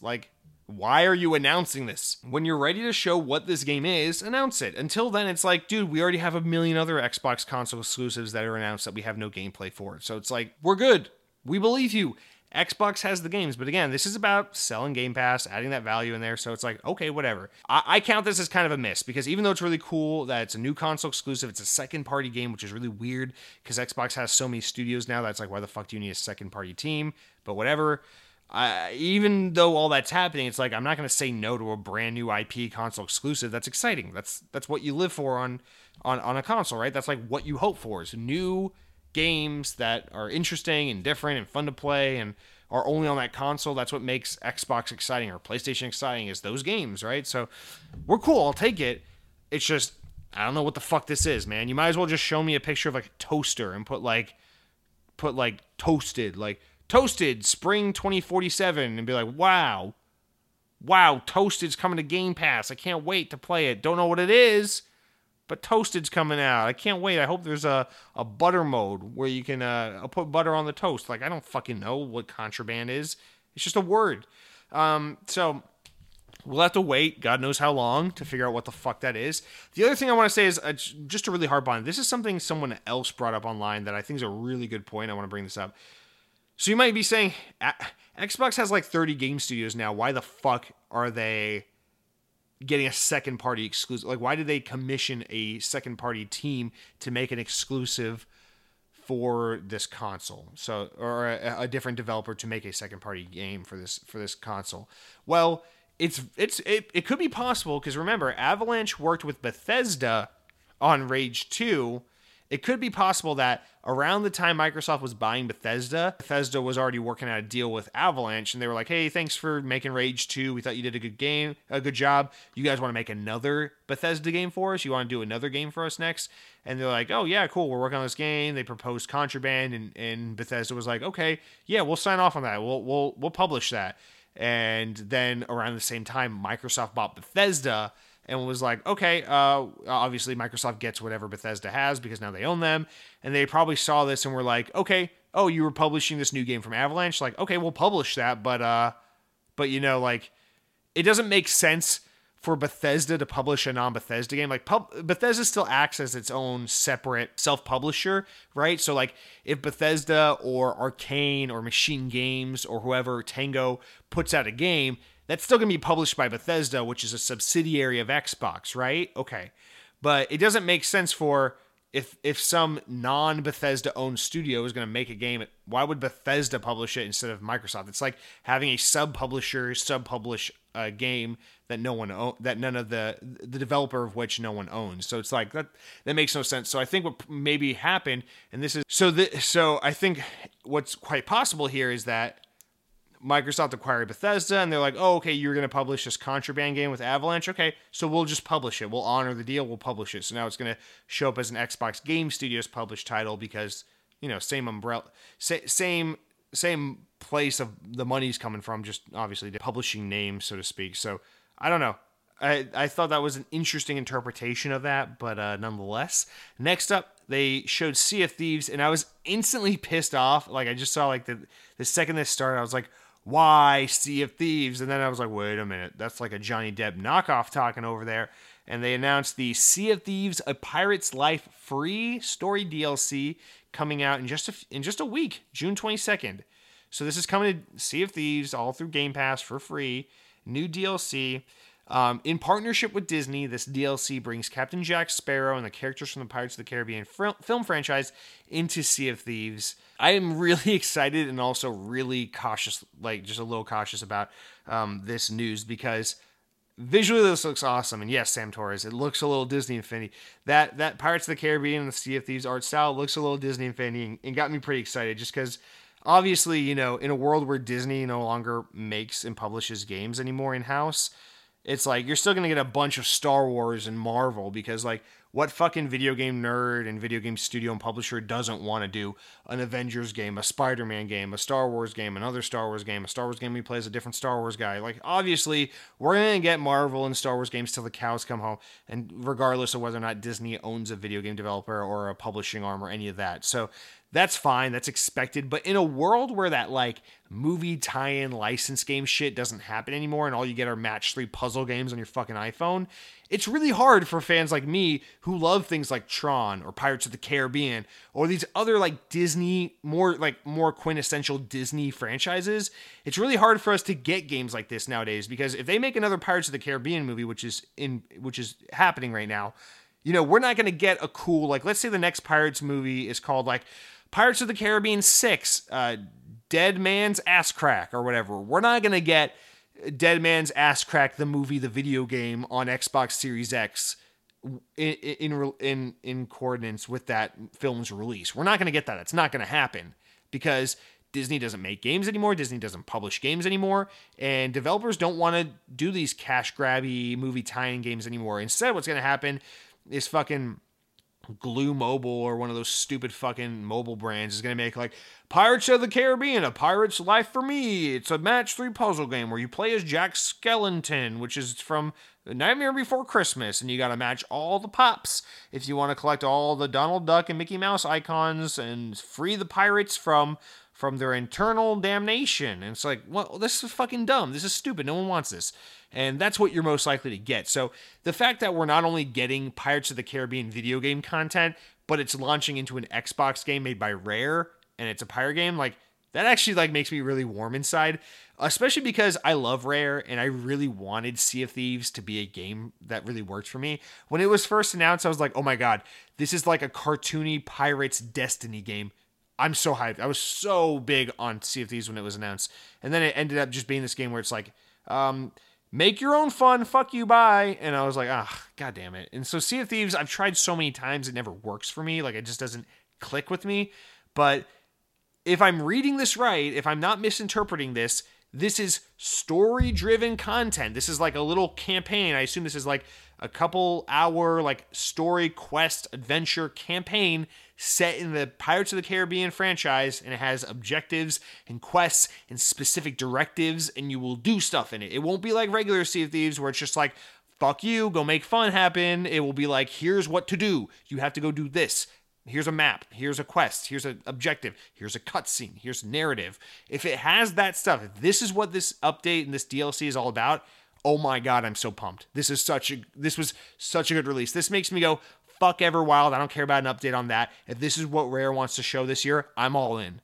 But again, it's like, I don't trust it yet. I don't trust it. When it comes out, I'm going to download it. I'm going to play it immediately, but I don't trust it yet. I still think this might be some bullshit where it's like, it's going to be like one of those things that all these like games as a service games do, where it's like you download the update, you launch into it, and then it's going to be like you go into the world, you find Jack Sparrow, and then it's going to kick off with this amazing cutscene with all this dialogue, all this direction, all this narrative, and then you're going to get like a Pirates of the Caribbean outfit, and then you're going to be like, oh my God, that was so cool. Now what happens? And now it's just like the game sets you loose, and it's like complete objectives and weekly challenges to unlock other cool Pirates of the Caribbean merchandise. It's like, okay, this isn't like a campaign. This is just like bullshit content. So they said it's story DLC. So I'm hoping for like an actual little Pirates of the Caribbean game in here. But again, it's Sea of Thieves we're talking about, so I'm not quite sure. I'm a little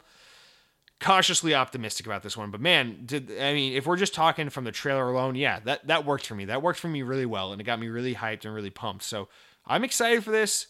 Hope it doesn't disappoint. But next up, they showed a quick trailer for Yakuza Like a Dragon, which obviously came out last November. But the trailer was just to say, hey, the game's now in Game Pass, so that's pretty cool. Oh, also, Bethesda announced a bunch of old games are coming to Game Pass, like Fallout Tactics and more obscure old shit like that. After the Yakuza coming to Game Pass, they said, here's time for Battlefield 2042. What did I fucking tell you? It was it's obviously wasn't that hard. It was pretty obvious that that's what they were doing.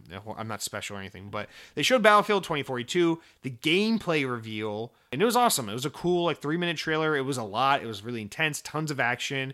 You got planes crashing into buildings and shit like that or whatever happened, but some really cool shit. The game, again, this is why I'm playing Battlefield 4, because the game looks awesome. It's probably going to disappoint me, but here are the notes I wrote. I said, we got a gameplay-focused trailer with tons of action showing off the highly anticipated FPS game coming out October 22nd. The trailer shows tons of cool moves, and players will never actually be... I said, shows tons of cool moves that players will never actually be able to replicate in the real world. Tons of new verticality and maneuverability, grapple hook, wing glider, etc. that will make the game even more impossible to play for solo players like myself. Game does look seriously cool, though. So that's what I wrote, and I stand with that. I think that's pretty good. Dead Captain James writes in and says, I'm hyped as fuck for Battlefield 2042. Battlefield is the greatest shooter franchise of all time, in my honest opinion. Cannot freaking wait for this game. Let's go! So, Dead Captain James... See, this is the thing. It's like, I see Dead Captain James say that, and I'm like, I want to be there with you. I agree. The game looks phenomenal. In fact, it does exactly what I want Battlefield to do, which is it goes Black Ops 2 on us. It's like, here is near future. So it's pretty much a modern game, modern warfare type game, but it's like just a little bit in the future enough that we can kind of make it a little techie and cool. So it's like, fuck, that's what I want. That's what I want. It's like grounded futurism instead of that bullshit Black Ops 3 robot space penis stuff that they do. So I want to be hyped with you, Dead Captain James, but I'm just thinking about me booting into a game, looking around, be like, wow, this game is beautiful. Okay, assault rifle. Where's an enemy I can shoot? And then some fucker's on a wing glider and just takes me out with a bazooka. I'm like, fuck me. And then it's 45 minutes to respawn. All right, what point do you want to respawn on? It's about 25 minutes from your objective that you were just at before you died. I'm like, God damn it. So, anyway, Squall Flips Mad Max writes in and says, I think 2042 is going to be an amazing game. Let's be real, the game has always been centered around multiplayer, and always will. Even if there was campaign support, it's only 3 to 4 hours long. They're not wasting resources on single player, but focusing on what the whole game is all about, the multiplayer. I'm definitely getting it, and it's a bunch of fake outrage about the campaign. Squall, I'm inclined to agree with you about the fake outrage. I don't think people are really upset about the lack of campaign, even though people like myself are the rare individuals who would play the campaign, because if this game had a campaign, at least I could do something in it without feeling like a totally useless fuck. But yes, I agree. Battlefield is a multiplayer game through and through. If they truly are, if the real story is that they never were making a campaign for this game, it was always multiplayer only, then I am totally behind this. I totally support them just making this the best Battlefield multiplayer experience it could possibly be, and I 100% support it. But you also got to wonder, could this potentially be like a Black Ops 4 type situation where it's they're just trying to market it. They're trying to spin the story oh yeah, we were never working on a campaign, but secretly behind the scenes, they were working on a campaign, but it wasn't coming together, so they just kind of canned it. I don't actually believe that, but you got to think about these kinds of things because there hasn't been a Battlefield game without a campaign in a pretty long time, so it's why now? Why stop now? Also, this game has got 5 teams working on it. They got people from Respawn and shit working on this game. They've got so many people trying to help get this game out the door because they're EA is investing so much in this game. They really, really want to make it a serious force to be reckoned with in the Call of Duty Battlefield kind of FPS face off there. But I don't know, man. I assume you're right there. This is simply them just trying to make the best multiplayer. But I gotta say, here's the other thing. Call of Duty this year, I know people aren't excited about Call of Duty because the rumors, it's going back to World War II. No one fucking wants that. Sledgehammer's making it, and Sledgehammer doesn't have the best track record with the fans and everything. I get that. That being said, the casual Call of Duty player base is so much bigger than the Battlefield player base. Battlefield is a game that attracts casual players, but a lot of hardcore gamers. Call of Duty is a game that attracts, a decent amount of hardcore gamers, but a shit ton of casual gamers. And what I mean by that is, I don't care what E3 says, or what IGN says, or what your favorite video game YouTuber says, or what your favorite Twitch streamer says. None of that's relevant here. Because at the end of the day, You got like Joe Schmo just do it t-shirt wearing motherfucker who's going to buy Madden NFL and Call of Duty, whatever the fuck it's called, every goddamn year, no matter what you think, no matter how good Battlefield is, no matter what IGN reviews it, no matter what your favorite swooshy hair Twitch streamer says about it, no matter what the fuck happens, that dude, that casual gamer that just plays Call of Duty, Madden, and spends the rest of his free money on dope is going to sit down, get high as fuck, and listen to Kid Cudi while he no-scopes motherfuckers on COD this year. Does not matter if it's World War II, Future Warfare, Black Ops, Modern Warfare, Treyarch, Infinity Ward, Sledgehammer. None of these factors matter. Those people, those dedicated Call of Duty players, are going to play Call of Duty no matter what. This is the point I'm trying to make. There's someone in the audience I've been talking about with this subject back and forth for a while. It's like, this is what I'm trying to say. It's very possible Battlefield 2042 gets better reviews than Call of Duty this year. It's very possible that this is the best-selling Battlefield of all time this year. It's very possible that hardcore gamers are smitten with this game when it comes out this year. All of that is very possible. It is very possible that all of us listen to this show, play this game, and say, this is the best military FPS I've ever played. It's fucking awesome, and it makes Call of Duty look like shit. All of that is possible. But this game, I know EA's trying to make Battlefield a bigger thing. I know they're trying to grow it, and maybe there's potential this game could help grow Battlefield to be even bigger than it already is. But it's not going to close the gap, and it's not going to eclipse Call of Duty. And I keep seeing that happen. I keep seeing that being the narrative online, where people are saying, this is it, Call of Duty is done for, no one wants World War II, Battlefield 2042 looks so good. It's like, okay guys, remember, you got to understand, Walmart doesn't view Target as a competitor, because that's how much bigger Walmart is than Target. I'm not saying that the two things aren't technically competitors. I'm not saying the two things aren't great in their own respects, but I'm just saying it's pretty impossible that somehow Battlefield is just going to eclipse 13 years of Call of Duty dominance in sales, in brand awareness, in buyer confidence. It's just not going to happen. That's what I'm saying. But, that being said, there's another pillar to all this, which is that Battlefield is about to launch in October as a $70 multiplayer-only FPS game. And it's up against Call of Duty, which is going to be a $70 FPS game, but Call of Duty is going to have a campaign. And Call of Duty is going to have Warzone completely refreshed. And Warzone's free to play. And this is going to be up against Halo Infinite, which is the first Halo in a long time that people seem to give a shit about. And Halo Infinite's multiplayer, which people are really high on right now, is free to play. Yikes. This is something interesting. You got companies like Call of Duty and Halo, which are willing to give you... you got games like Call of Duty and Halo, which are willing to give you the most important component of these games for free to get you in the door. But then you got... And that's just part of the puzzle. Then from there, you can buy Call of Duty and get multiplayer and campaign. From there, you can buy Halo Infinite and get the campaign. But then you got games like Battlefield who are saying $70. There's no free content. It's just $70. And all you get is multiplayer. No campaign. No battle royale. Just multiplayer. I'm not saying I take issue with that. I think, listen, if Battlefield 2042 is a good enough game, if the quality of this game is so good that it deserves that, I think it's fine. Listen, I defend Titanfall 1 all the time. Titanfall 1 was multiplayer only, $60 brand new game. I don't care. Titanfall 1 was totally worth $60. It was a fantastic multiplayer game. If your game is good, it can deserve its price tag. I don't have a problem with that. But what I'm saying is, when you're up against, Joe Smith, I just want to roll this joint and play COD, and he's like, I can play Warzone for free, I can play Halo Infinite for free. I'm not giving $70 fucking to Battlefield for multiplayer only. Fuck that. I can't blame him. So I'm just setting the stage. That's what Battlefield is up against this fall. That's all I'm saying. I'm not saying one game is better than the other. I'm just saying that is what the playing field looks like going into this fall. So there's that as well. Lastly, on Battlefield, Wes H. writes in and says, sadly, I've never played a Battlefield or Far Cry game. My buddies always played COD. See what I mean? See what I mean? See what I mean? My buddies always played COD, and I used to be really into Fallout games, while Far Cry seemed too similar. Oh, they're not. Although I could be terribly wrong about that. You, Wes, respectfully, you are. Also, I will be changing my YouTube name to Second Best Gaming Executive Names Editor because Mojo likes to fact check people. Ellipses. Loser. Mojo, Wes H has just called you a loser. How will you respond? I'll await your response.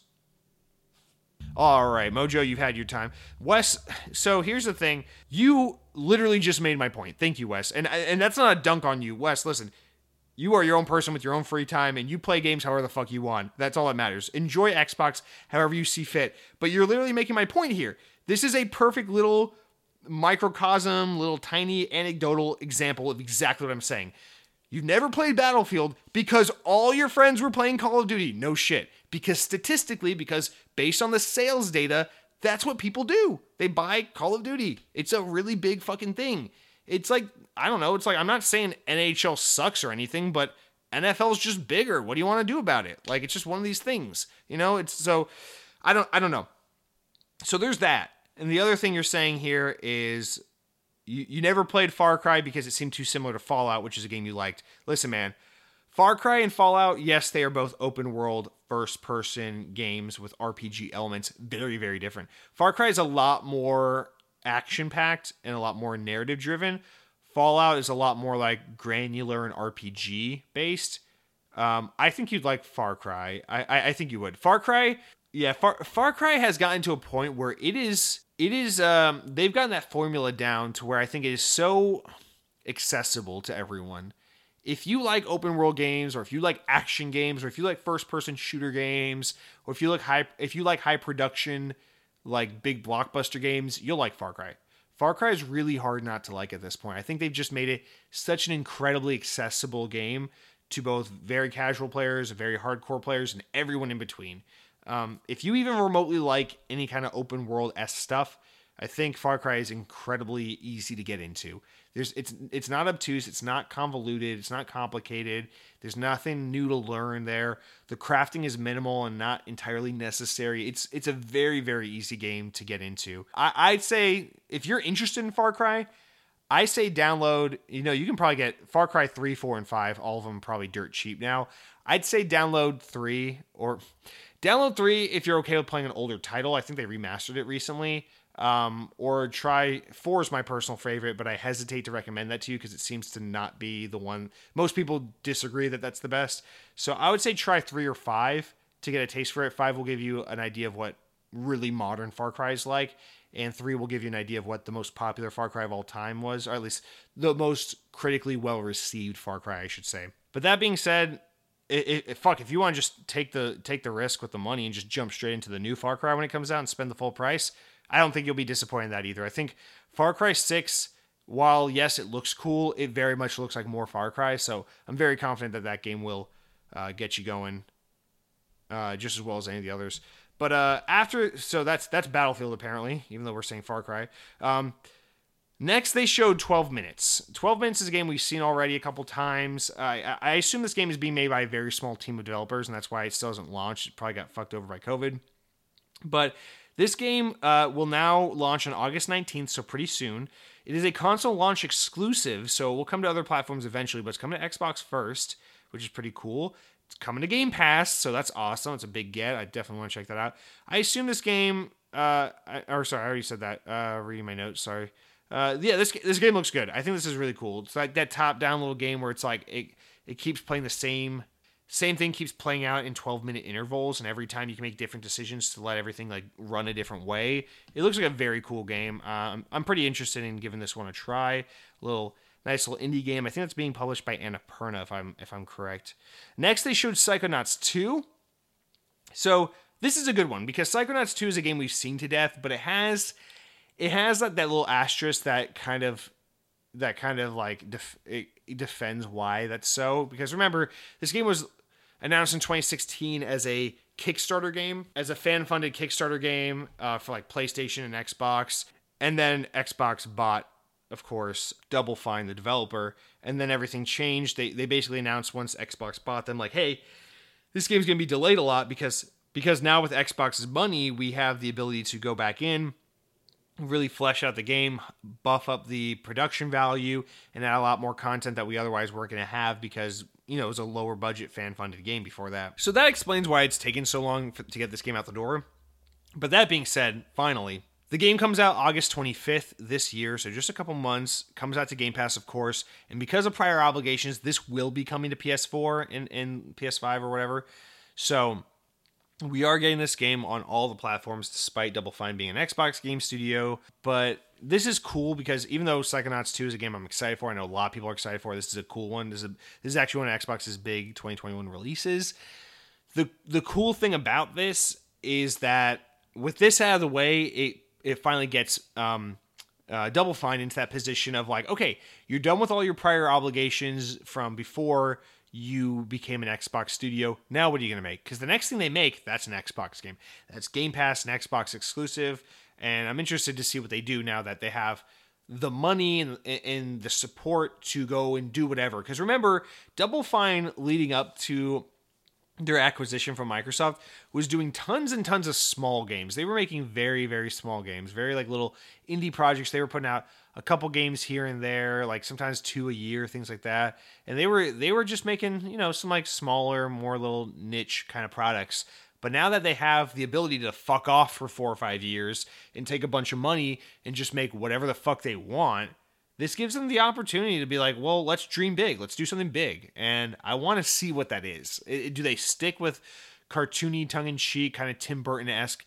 Double Fine is always kind of likened to like Tim Schafer, the head of Double Fine, always kind of likened to the Tim Burton of video game development. So like, I want to see him make some like really cool, like creepy, like 3D platform, like Halloween spooky game, like fun, kiddie, tongue-in-cheek, potty humor, like spooky game. Like I want to see that. Like that'd be cool. I shouldn't say potty humor because Double Fine, I know they're an American developer, but they have almost kind of like a British level of humor where it's a little more like it's not like potty humor, it's like witty. So I always really appreciate that about their games. So I want to see them do that. I want to see them make something like really big budget, like really AAA now that they're Xbox Studio and see what that looks like. Obviously, Psychonauts 2 kind of fits that bill in a lot of ways, but like I want to see them do something bigger than Psychonauts. So excited to see where they go from there.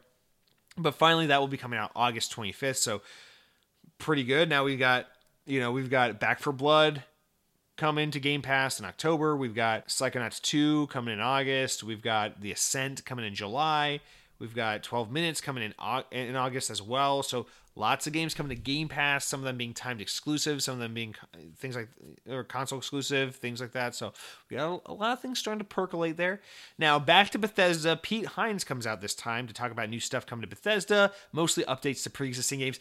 This is the point where the conference goes from like, okay, pretty solid so far. I'm pretty happy with everything so far. This is where, boom, nosedive for me. Pete Hines comes out. I love you, Pete. You're sexy baby. You're a good guy, whatever. This is where I just totally lose me. He basically comes out at this point to be like, 10 games from Bethesda's past are coming to Game Pass. Doom Eternal coming to Game Pass, even though it was on Game Pass. Now we're bringing it back permanently into Game Pass, but it has an Xbox Series X and S performance update, which comes out June 29th, so that will bump the way the game performs on the newer consoles. I'm like, oh, okay, it's a little cute, gimme. I'm like, move on, what's next? But then he's like, Fallout 76 gets new updates. I'm like, fuck, we're doing this. And, they can't talk about one without the other, so that means Elder Scrolls is next. And sure enough, Elder Scrolls Online was next. They're like, oh yeah, Elder Scrolls Online is getting a Series X and S update, optimized for the new consoles on June 15th. Fallout 76 is getting new DLC, or a new, it's Steel Rain DLC coming July 7th. And the Expeditions of the Pit DLC, which is now in development. All the content, of course, will be free. Game Pass, yada, yada, yada.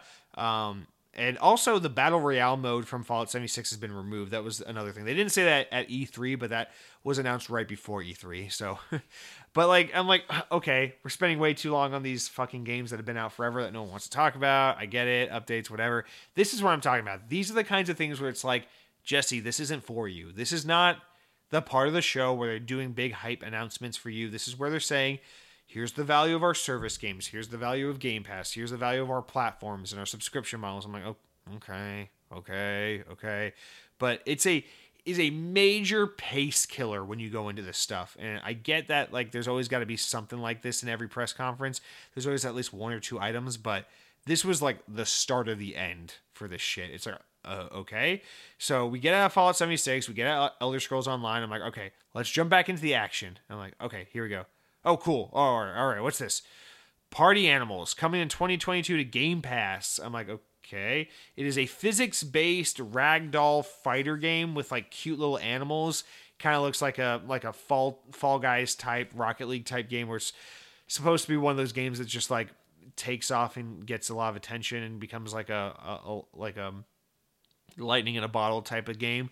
Looks like that's what they're going for, but this game genuinely does look cute. It's very cute. These little ragdoll, little stuffed animals are like bobbling around and dancing to the music, and then they're like grabbing each other like Smash Bros and just throwing each other off cliffs and like whacking each other with stuff. But they're like little ragdoll plush dolls, so they just look so fucking goofy and cute doing it with like this hyper realistic cartoony graphics. Sorry, the game looks fun. It looks cute. It looks fun. It's coming to Game Pass, coming to Xbox sometime next year. I'm like, okay, that's a little far out to be announcing a game like this, and I'm just like, this is cute. It's a new game. It's new information. Game Pass thing. I'm okay with it. I'm not totally bummed, but I'm like, we were just talking about games like Psychonauts and like fucking like Starfield and Back 4 Blood. Like, let's get back to the big stuff. Let's get back to the Battlefield stuff. I'm like, come on. But no, they jump after that into Hades, which is, I know, a massive game. People love this game on PC and Switch. Well, it's coming to Game Pass and Xbox on August 13th. So really big deal there. Another huge win. I actually will definitely check this game out. I know people love it. I've had people recommend it to me. I know this is a beloved game. I'm definitely excited to check it out. But again, I'm like, this is the game that's been out for like a year on other platforms. It's like, it's not super like hype. I'd rather you announce something like this any other time of year. They announce shit all the time at random points in the year. Like, this isn't E3 stuff. Get it away from me. Like, come on, let's go. And then next, they jump into Somerville. They do a reveal trailer for Somerville. Now, this is still a smaller game. Keeping that smaller game, they're doing like some indie game type announcements right now. But this is one I'm pretty interested in because this is from Jumpship, which is a new studio of the guy from Playdead, the guys that make like Inside and Limbo, and you can tell this game looks like Inside. Somerville. So they showed a trailer of that with gameplay and the characters and everything. It looks very dark, looks very somber, looks very like weird and artsy. I'm excited for this game. Inside was such a pleasure and such a joy to play, and I want more of that, and Somerville looks like it's literally just trying to be more of that, so I'm very interested in this. It's coming out sometime next year, will be in Game Pass. Remember, when Inside came out, it was a timed exclusive for the Xbox One, so these guys clearly already have kind of a precedent and a history with working with Xbox, so kind of makes sense that you see it continuing on here, but yeah, I'm excited for this, so this was a cool one, not too long of a trailer, it was like a minute and 20 seconds, not too bad.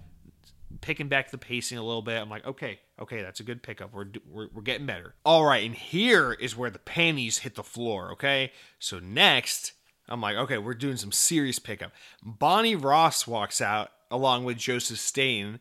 They come out, of course, from 343 to talk Halo.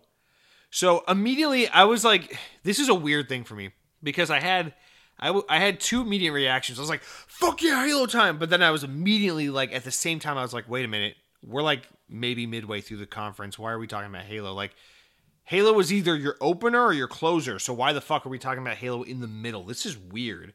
So Halo, like they come out to talk Halo. I'm like, oh, immediately I just go, I turn to my brother. I'm like, oh, they're not confident in Halo Infinite. If they're burying it in the middle of the conference, that means they're not confident about this game. That means they bought Bethesda. Now they got Elder Scrolls. Now they got Fallout, which means they can take the pressure off of 343. They can take the pressure off of Halo's success. They don't believe in this game. They think it's going to be something of a underwhelmer. Like this, the game's not coming together. Fuck me. We're fucked. Halo Infinite's fucked.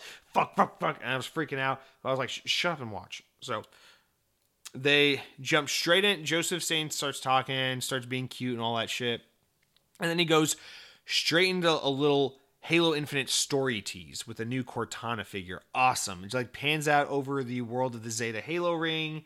And then we see it zoom into like Chief like floating through like space or something like that, like floating through like all this rubble and debris and beat up ships and like dead Marines and stuff, and the Brohammer guy is talking to him in his earpiece, and he's just like, they're just talking whatever, and then he finds this Cortana looking AI. God, this is so good. I've literally watched this trailer like on repeat like 20 times already, but Chief walks in this room. And there's an AI figure who looks kind of similar to Cortana, and she's she's like, my protocol, my objective was to be put in the system so I could find Cortana and apprehend her so that you could then take her, remove her, and then give her the UNSC for deletion.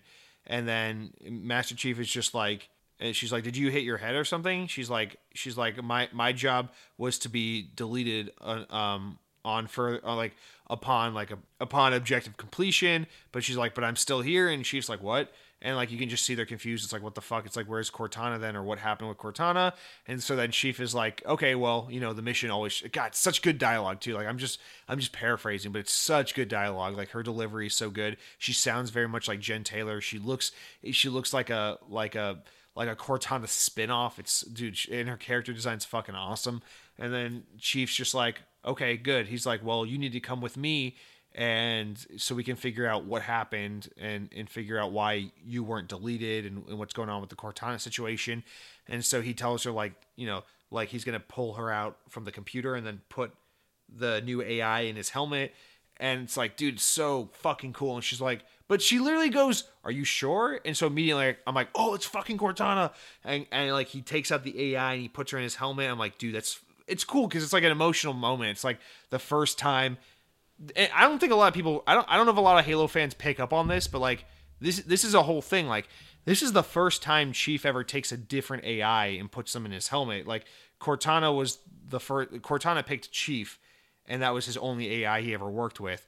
And so now, like, this is the first time he's ever going to put another AI. So it's like this whole thing, and the music's swelling, and it's so good, and they introduce you to the new Cortana, and you're like, fucking want to play this game. Also, how does any of this make sense? Because the first time we saw him, there was this stranded pilot, and he meets Master Chief. The second time we saw this game, they're fighting the Banished, and we don't know where Aatrox is. The next time we see this game, it's about Cortana, and there's this new AI. I'm like, what the fuck is this game about, and how do we stitch this story together? I'm so goddamn excited for this game.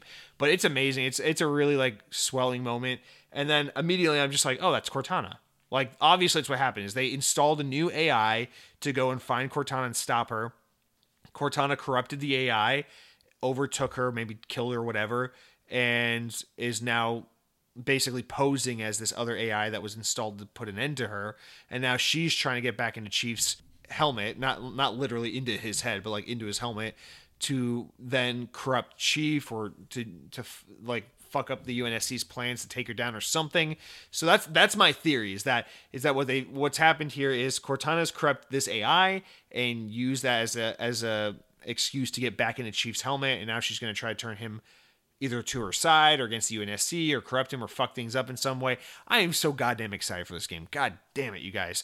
But that was a quick little additional tease at the story. They didn't go into single player or campaign gameplay again, because they're just like, we did that last year, you guys bitched and moaned. Basically, they're just like, let's jump into the other side that you guys have been waiting for.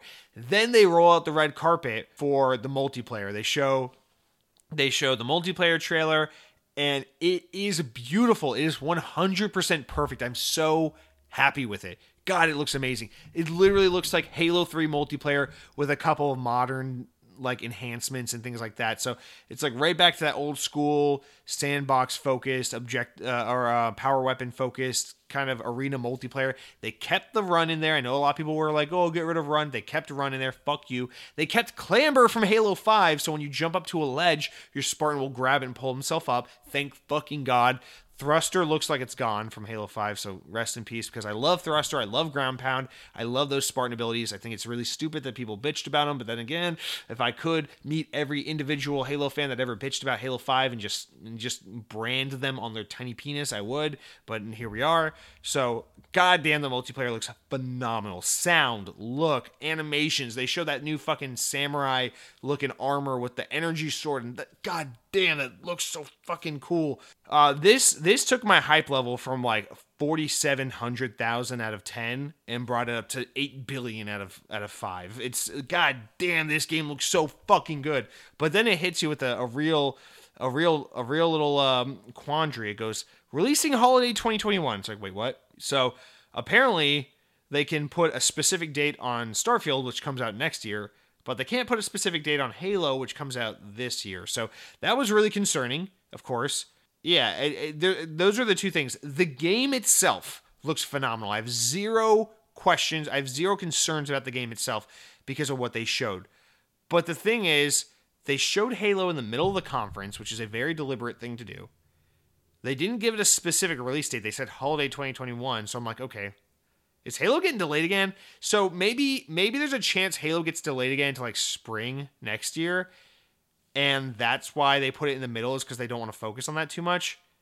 Because of the chance, because you don't want to end or start with your big fall game if it's not going to be your big fall game, right? So I'm thinking and hoping that's what it is, because I really don't want it to be the alternative, which is Microsoft is like, thank God we got Bethesda now, because Halo Infinite is not shaping up like we need it to, and we need something bigger to kind of take its place. So I'm hoping that's what's going on, is that it's just the game might need more time, and they really don't know how to announce that it's getting delayed again. Of course, I don't want a delay, but if the game needs it, then it needs it. So what can you do, right? I'm still pretty confident it's coming out in November. I'm still confident they're going to really try to hit that Halo Combat Evolved 20th anniversary November time frame. But clearly saying holiday 2021 tells you that they're still hoping against all odds they can hit it, but it's probably getting delayed. So, and I think if it gets delayed, it's a small delay. I think it's a couple of month delay. I think it's like a February release instead of a November release, if that makes sense. But yeah, I don't know what to say about Halo other than I'm so incredibly excited for this game. It looks so good. You have someone like me who loves every Halo. I am a Halo 4 and 5 defender. I am a Halo, I'm a 343 Studios or 343 Industries defender. I think they have done a fantastic job with Halo. I love the ways they've reimagined and tried to change Halo over the years, and I stand by them with most of their decision making they've done, especially with Halo 5. I really, really love Halo 5. That being said, there's a lot of reason for someone like me to be upset about Infinite, because they clearly Disney bent the knee to their cuckold fanboys with Star Wars kind of knee bent on this one a lot in response to Halo 5. And even despite that, man, despite the fact that Infinite is so clearly trying to return to form with the art style, return to form with the multiplayer, go back to what people really loved about Bungie's Halo, despite the fact that so much of this is cucking out to their shitty fan base that don't deserve them, despite all that, I still can't help but look at this game and be like, dude, I don't care. If it's old Halo but modern, it's great. If it's new Halo but bumped up even more, it's great. I just love Halo, and I don't think they've put out a bad Halo game yet. Like, I don't think there's been a single mainline Halo game that has been anything shy of excellent. Like, my least favorite Halo game of the mainline entries is 2, and 2's a great game. I love 2. I love Halo 2. It is by far my least favorite of the Halo franchise. But I replay Halo 2, every 2 years or so, I'd say. I replay the campaign. I still go back and play the multiplayer Master Chief Collection sometimes. It's like, that's how much I love Halo, that even my least favorite Halo game gets played more than most of my favorite fucking games out there. That's how much Halo means to me. Like, trust me, I love Halo. Halo 4, totally unfair rep. The only real complaint I have with that game is I don't like the Spartan abilities that carry over from Reach, the little, that stuff. Halo 5, totally phenomenal game with some pacing issues on its campaign. Gets an unfair rep all the time. But dude, fucking Halo Infinite. Here we are. They're totally departing and abandoning everything they did with Halos 4 and 5, which makes me sad. But I'd be a fucking liar if I told you watching this trailer I'm not like, well, I don't care. This game looks so good, because it looks so goddamn good. And then they did this even better, because the next day they did a 12-minute deep dive into the multiplayer after E3. So I'll just read this off because it kind of goes in tandem with this. So the following day, 343 streamed a Halo Infinite multiplayer overview video that ran 12 minutes long, detailing loads of new info about Halo Infinite's multiplayer suite. Battle passes will be present, but will never go away once you buy them. You can always go back and buy a previous battle pass and always unlock content and work on progression towards those older battle passes, even if it's not the current one in rotation. Training mode was also introduced, where you can mess around with the game's maps, guns, and mechanics to hone in on your skills and get a feel for the game. You can play skirmish matches against AI bots as well. Vehicles in multiplayer will spawn in at random points throughout the map, and an AI announcer will notify you of these things, saying things like ordnance drops. They are random vehicles that will spawn in on big team battle maps to help keep with the whole equal footing, control the power weapons mantra of this game. The game is very focused on even start with a battle over power weapons and equipment. Clamber will be back. Running is still in multiplayer, but I think thrust is gone. Rest in peace.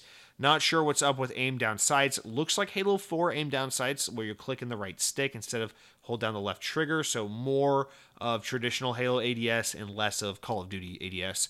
Forge and Theater mode are both back. Sign up on the Halo Insider website for a chance to be selected for flighting, which at this time is to be announced on the dating of the date for those things. So, goddamn guys, I'm so happy.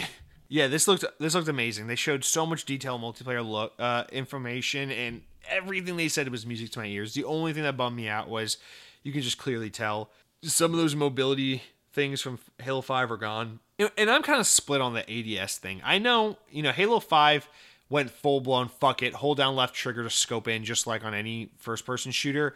But clearly they're going back to the whole clicking the right stick to scope in, because for the most part, Halo's about hip firing. Scoping in was really for like sniper rifles and stuff like that. So clearly they're deliberately going back to that, but I was a fan of Halo 5 going into full ADS, but whatever. I'll take it either way, honestly. As someone who constantly flips between Halo Master Chief Collection and Halo 5, I can do either one. Like, I'm happy. I definitely prefer... I don't know. Until recently, I would tell you I prefer all the new Halo 5 stuff. But in recent history, I've been playing a lot more Master Chief Collection. I'm like, you know what? But the old stuff holds up so well that I don't know that it matters to me. But whatever. So that was all the showing of Halo Infinite. They're still doing a lot of 343 blog posts about Halo Infinite. In fact, one just came out today, but that's more granular nerdy stuff. But that was Halo Infinite. And the more I think about it, the more I'm convinced, yeah, they showed it in the middle of the conference and not at the beginning or the end, because the game's getting another delay. That's why the holiday launch. And we'll talk about another game coming from Xbox Game Studios this year that is confirmed for a November release date that would otherwise kind of conflict with Halo. So lots of reasoning between Starfield, between the way Halo was shown, and between this other game we're about to talk about. Lots of good reason to believe Halo Infinite's probably getting another delay, although a slight one, probably still getting delayed, unfortunately. But whatever, we can wait. After Halo, my beloved Halo, we got Diablo 2 Resurrected, so this is a little boring for me. We knew this was coming, but now it has a date, September 23rd. We got a reveal trailer. Remember, Todd Ferguson left the Coalition to work on this shit. Looks like Diablo. I'm sure fans are excited. Rest in peace, Neversoft, because now they're stuck on this shit. So yeah, that was Diablo 2 Resurrected. People who care. Let's move on. Next, they showed a trailer for a new Plague Tale game called Plague Tale Requiem. I know a lot of you out there are huge fans of Plague Tale Innocence, so I'm sure you're very pumped about this. New game from Asobo and Focus Home Interactive. People are really hyped for this game coming in 2022 and will launch into Game Pass, so that was awesome. I really need to play Plague Tale Innocence. I know I'm going to like it, but I can't feign excitement for this game because I have no context for the series. Next, they showed another Far Cry 6 trailer. Guys, this is where I draw the line. Yawn. So we went from not knowing shit about Far Cry 6 a little while ago to having a game reveal about a week, like 2 weeks ago or whatever it was when Ubisoft did that, to getting a showing of it at the Summer Games Fest, to getting another showing at it. I think they showed something else on Twitter or YouTube or something recently, to getting it at Xbox Games Show. So it's like, guys, so much Far Cry 6 so fast. Shut the fuck up. It just looks like more Far Cry. Listen, it looks like a good game. I'm sure it will be fun. I will play it at some point, but it just looks like another Far Cry game. Like, calm the fuck down. Like, man, I wish Halo Infinite got this kind of screen time, that we got to see a new trailer for it every fucking week leading up to its launch. God damn, that's a lot of Far Cry. So it's not that it's not a welcome addition. It's just that we've gotten so much Far Cry news lately that it almost makes this uneventful. Like, if Far Cry had been tighter lipped leading up to this, then like this would be really cool. But come on. Oh, Ubisoft did their press conference and did a bunch of Far Cry. That's the other one I'm thinking of. It's like, shut the fuck up, man. Enough Far Cry. Anyway, so yeah, I get on with the show. Comes out October 7th. Far Cry 6. Bye. Next, console launch exclusive. Dev Monomi Park. That's the developer. Monomi Park. They announced Slime Ranchers 2. Apparently this is a thing. I don't know anything about it. I don't know if this is a popular Steam game or what. I didn't even do my research. But Monomi Park is the developer. The game is Slime Ranchers 2. The game will come out in 2022 and launch into Game Pass and be timed exclusive on Xbox. Looks like a rainbow version of that game, The Gunk, that was announced last year, which is also an Xbox exclusive that wasn't shown at this press conference. They just announced it and went away. Yeah, dude, I don't care. This is that stuff where like I'm at this point I'm so high on Halo, but I'm just like I don't care about Diablo, don't care about Plague Tale, don't care about Far Cry, don't care about Slime Ranchers. Like, show me something cool. So next they show another console launch exclusive, so timed exclusive, Shredders, which comes to Game Pass on December 2021. So this December it will launch into Game Pass. It looks like some Sims sports, non-SSX3 snowboarding looking motherfucker. I wrote literally Game Pass 2021. Please hurt me. Looks too much like a Sim sport. I miss SSX. Way away from here I'll be, because that's a song from Yellow Card that was in that game. I can't feign any remote excitement for this game whatsoever. And I'm sure most of you don't care either. Next, finally we got something interesting. Finally, Atomic Hearts from developer Mudfish. So I don't know what it is with this game, but this game looks so fucking cool. This is probably, in my opinion, the coolest looking third-party game shown during the press conference. It looks like It looks like Fallout meets Far Cry meets BioShock meets Wolfenstein meets the Fockers meets Game Pass. It looks so goddamn good. This game looks awesome. So I remember this game was showed off years and years ago, and I was like obsessed with this trailer. I was like, wow, this game looks amazing. And then the game just kind of quietly went away, and we never heard anything about it. It's from a Russian developer named Mudfish. This is like their first title, but the developers have worked on other projects before. Apparently, the report is that this game was the studio that makes the game was kind of rebooted in 2019. There's been some like controversy over like some apparent studio layoffs and things like that. So there's some kind of internal turmoil and drama going on here behind the scenes. But I don't know how it's going to affect the game. But god damn, this game looks fucking good, man. And they just showed it. We don't know anything about when it's coming out.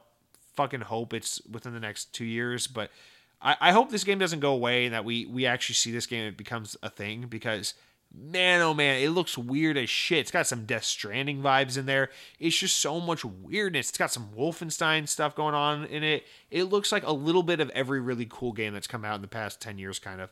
It's just, it's a really cool looking game. Definitely check out the trailer if you have not already. Atomic Hearts. That would be a multi-platform game. It's supposed to come out on PlayStation, PC, and Xbox. But man, oh man, this is something that is... But it's launching the Game Pass, so that's fucking awesome. We don't have to buy it. But this is something that will be high on my list when it becomes more of a concrete thing. But like, very interested in Atomic Heart. Next, we got a new reveal trailer for a game called Replaced, which also looks fucking awesome. Coming to Xbox and Game Pass in 2022. This game looks like it's like 2D beautiful hand-drawn sprites with a really stylized and well-lit natural like 2.5D background. Almost like Octopath Traveler, but in my opinion, even cooler. I want to learn so much more about this game. It looks really cool. It's an action game. It has kind of Castlevania vibes, but also like a Neon Night City kind of thing going on to it. Very weird looking game. Very cool. I really, really want to learn more about this game as we get closer to its launch sometime next year. But yeah, this game just looks fucking awesome. Otherwise we really don't know much more about it. It's a new studio, new game. Really interested in Replaced. After that, we got back into boring territory. Grounded is getting new content. The Shroom and Doom update, new badass spider update, and achievement support. Finally, it's Obsidian, so it was a fun trailer. It was a cool trailer, but Grounded, it's a year old at this point. I know it's been in like kind of like early access, but like I don't care. Like, we don't need to see this. This is E3. We want to see the big guns. We don't want to see small updates on other games that are a year out. So this is another selling point for Game Pass and not a big E3 mic drop thing. So I'm like, okay, next, that's fine. Next, even worse than Grounded, Among Us gets an update June 15th, coming to Game Pass, coming to Xbox, 15-player lobbies. Okay, next, please don't give a shit about Among Us. So next, 505 Games and Rabbit and Bear Studios, which I'm new to, announced Eiyuden Chronicles. I think I'm saying that right, Eiyuden. It's like a spiritual successor to Suikoden, apparently. A lot of Suikoden fans were really excited about this. I don't know if this is a pre-established franchise or if this is a new thing, but some nerdy-ass Japanese-looking shit. It's got that Octopath Traveler art style to a T. There are 2 games, Rising and 100 Heroes. Both of the games are coming to Game Pass. Rising is coming in 2022, and 100 Heroes is coming in 2023. So Eiyuden Chronicles, look it up if you're into like really weeby shit, but it was the most Final Fantasy looking motherfucker that was on the Xbox E3 stage this year. Really couldn't be bothered with that. I just kind of tuned out. Next, we got a new trailer for The Ascent. Now, as you guys know, this is one of my most anticipated games for the year, but if I'm being fair, if I'm being honest, we don't need to see this. We've seen a lot of The Ascent. It just got a release date announced like a week or 2 ago. It's coming out July 29th. It will launch into Game Pass. But we got, it was only a quick like 30, 40 second trailer, but like, we don't need to see this. Like, we've seen enough of this game. We know it's coming out really soon, really imminently. It's not necessary, like, come on. So they showed that. Whatever, I'm very excited for the game, but it doesn't need to be here for this event, so whatever. Next, they showed Age of Empires 4, a new trailer. This is one of those rare PC-only games coming to Game Pass for PC, of course. Comes out October 28th, so Age of Empires 4, obviously a very niche and specific game, and we'll have another one of those in just a little bit. But after that, we got another one of these why you doing this kind of announcements. So here we go. So a new trailer starts for a new console exclusive. I'm like, okay. And it shows like a very similar startup to the Fable trailer from last year. And I'm like, holy fuck, this is it. Here's Fable. Oh my God, they're going to do a new cinematic trailer and then a gameplay reveal. I'm like, fuck yes, Fable. I'm so excited. Outer Worlds 2. So yes, it was a very fun trailer. It was a very funny trailer. It's basically a trailer just saying this game has not been made yet. It is very, very early development days. But we're making it. It was very tongue-in-cheek. It was very humorous. It was a very good trailer. Love Obsidian for their sense of humor. But, like, I'm watching this trailer and I'm just like, why? Why? Yes, of course. So the big news is they announced Outer Worlds 2 is in development. It is coming, and it's console exclusive. The next Outer Worlds game is coming to Xbox and PC. Fuck you, PlayStation. Cool. I wrote literally console exclusive, baby. Bye-bye, PS losers. Funny guide trailer. No release info. Just that the game is early dev. Game Pass, of course. Obsidian pulling an Elder Scrolls 6 with this one because they're really clearly working on Avowed right now, which wasn't even present. The kind of trailer is less about the game and more about Xbox's way of saying, hey, we own this now. This is our game. This is our studio. No PlayStation. And yeah, I agree with exactly what I wrote there. Of course I do. That's why I wrote it. But yeah, that's pretty much exactly what this trailer was about. It was their way of saying, hey, we own Obsidian now. Yes, they're going to make another Outer Worlds. Yes, we're going to continue that franchise. It will not be published by Take-Two, or Private Division, which is part of Take-Two. It will be published by us. It will not be available on PlayStation. This is our studio, our franchise, our game, our exclusive, and Game Pass, of course. So I get it. So again, this is one of those things that's like, I get why you're doing this because you just bought all these new studios, you're trying to put the value in Game Pass, and you're trying to set this narrative of Xbox has the games, Xbox has the studios, and this is the expectation. Obsidian's no longer making your games PlayStation, okay? Double Fine's no longer making your games PlayStation after this, okay?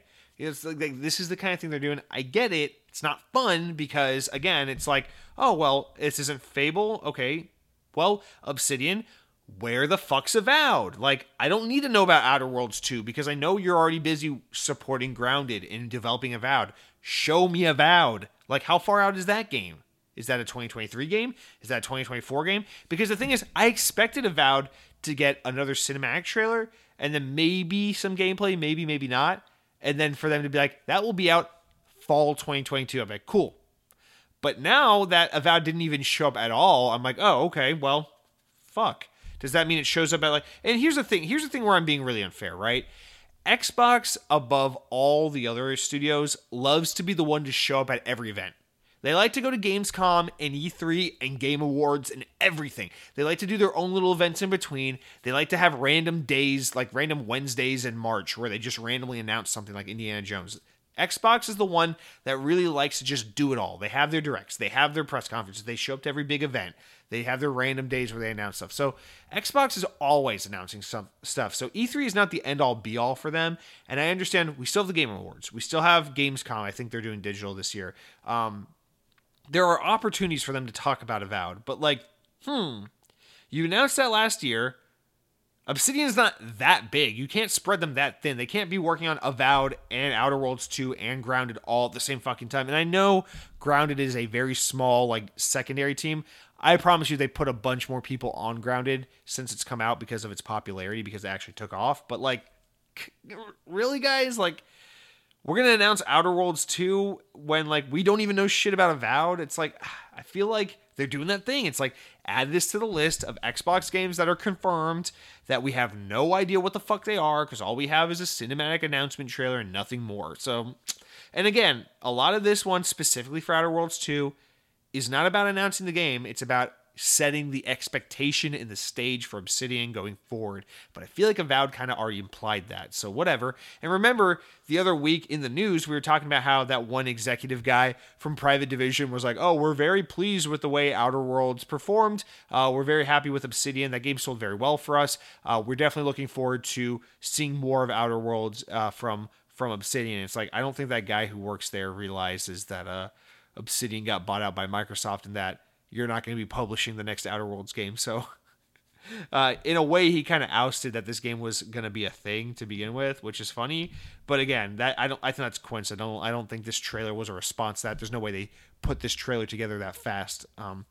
But anyway, here we are. Another Xbox game we have no information on. We don't know when it's coming, but it's announced. So a lot of people took that as a win. But but again, it sounds like I'm being really negative. Let me continuously drive this point home. I'm not upset. I have plenty of games to play on my Xbox. I'm fine with that. It's cool to know there's going to be another Outer Worlds 2. I don't need to play it today. I don't need to play it next year. I can wait. I don't care. I have plenty of good shit to play. But again, it's like, from a perspective of like making promises and then delivering on them, it's like, how many promises, how many announcements do you want to throw out into the ether before you slow down and say, whoa. Let's make good on some of these promises before we just make more, you know? Let's get some of these games out. Let's get some gameplay demos out. Let's get some release dates out. Let's do some of that before we just keep announcing more shit. And that's what I'm saying. It's like, okay, like if you guys are cool with it and everyone else is cool with it, I'm cool with it. When this is over, when I'm done doing this podcast, I'm going to go back to playing Tron, which is a fucking video game from 2010 that no one gives a shit about. Like, I'm happy. I can find ways to keep myself busy with my Xbox. It's not a big deal for me. But again, I'm just saying, like, if these things matter, remember last year, not you guys listening to this podcast, but a lot of Xbox fans were up in arms, bitching and moaning about how, well, they keep announcing shit and showing cinematics and all this shit, but they don't show the gameplay. And then Microsoft even came out. Xbox came out and was like, hey, we're sorry, we didn't meet fan expectations. We understand you guys want gameplay. You don't want trailers. That's our bad. We dropped the ball. We'll be better next time. Corporate PR bullshit. I'm like, okay, that's fine. I don't care. That's fine. But again, it's like, why were we all up in arms about this last year around this time? But this year they do the same fucking thing. They show us a bunch of Outer Worlds 2 and Contraband trailers for like all these no-name games that are never coming out. And everyone's just like, fucking sick. Xbox has the games. It's hypocrisy. And I just got to call it out. Listen, I'm a human. I'm prone to hypocrisy as well. But like, super hypocritical on everyone's part. I just gotta call that out. Outer Worlds 2, am I glad they're making it? Yeah, I like the Outer Worlds. Am I glad to see the stage set and the expectation set and that now we understand how this is? Yeah, cool. It's good to know. But like, very unnecessary. Next, they showed Flight Simulator. Remember, this is about to come out on Series X. It's been on PC for a while. So July 27th, it's coming to Series X and S only. This game is not coming to Xbox One. Very important to note. This is like the first and only game right now that will not be available on older Xbox consoles, only for the current gen. So July 27th, Game Pass. Also, Top Guns, they're getting a DLC tie-in for the new Top Gun movie, Top Gun Mavericks. So looks pretty cool. It's a little expansion coming later this fall. Of course, that will probably just be in Game Pass as well. And also, as the trailer for the game announces, please go see Top Gun Mavericks in theaters. So there was a call to action there as well. That's fine. I'm excited to try out Flight Simulator. It's not like a game I'm like, oh man, Flight Simulator, Halo Infinite, but like I'm excited to try. I'm interested to try Flight Simulator because I think it's going to be a unique experience to have. But yeah, cool. And then next, okay, Halo is my number one thing. You guys know how I feel about Halo, but here comes we're reaching the end. This is the last two announcements, big ones. But oh boy, this is aside from Halo, this is my big one. I'm so excited to share with you guys. Forza Horizon 5, baby. So and here's where I get to be a little bit of a hypocrite. Forza Horizon 5 is announced. Yes, the rumors were true. It's set in Mexico, and the game looks fucking immaculate. I mean this in every sense of the word, immaculate. This game is stunning. It looks visually beautiful, fun to play, fully like reimagined, tons of new ideas and content being crammed in here. This game looks so goddamn good. Don't know, here are my notes I wrote. Don't know how they keep managing to up the ante with setting and visuals, but holy hell, this thing looks incredible. Showing off the new Ford Bronco in the trailer, and don't think for a minute that I did not notice that Mitsubishi Evo. Coming November 9th, November 9th is the release date, strangely close to Halo's holiday release. Game Pass, of course, so the game is, so I'm hyped. Fuck me, those murals they have recreated on the walls in the game, they look amazing, and the vistas look like real life. And then they pull into gameplay, heart emoji, heart emoji, heart emoji. Mike Brown from Playground Games comes out to talk about the game in great detail. Ray tracing in Forza makes my heart go boom boom. New campaign mode that looks good for playing. Events Lab mode offers really cool, creatable challenges and fun settings. Looks kind of like Dirt 5's arcade mode. Really cool. Cannot wait to see what comes from this. That sums up my feelings pretty well. Forza Horizon 5 looks amazing. And yes, when Mike Brown came out to like talk about the game, it was crazy because he'd be like, look at this beautiful vista, blah, blah, blah, blah, blah. This is the world we created. Mexico's so beautiful. Look at this game.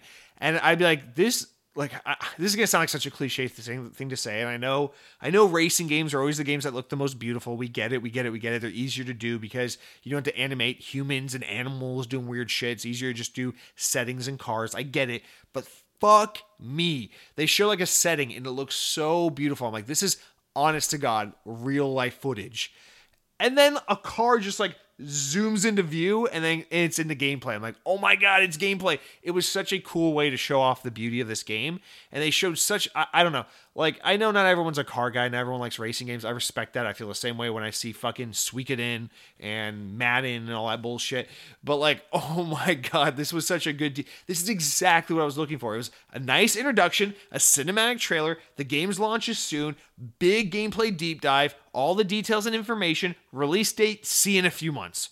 Boom. I'm like, holy fuck. Not every game needs to be that. I get that there are going to be games you announce that are like 2 or 3 years out. That's how this works sometimes. But like, we need more of that. We need more of that. And Forza is usually that. And goddamn, it's so nice to have it. It's so nice that, can you imagine it, like, to equate what they're doing with all these new games to Forza? Let me try and explain this to you. Like what Contraband does and what Redfall, which is the next game we're about to talk about, does. Like, it's like, can you imagine if there was never a Forza Horizon game? So there's no precedent for this. We don't know what the fuck it is, right?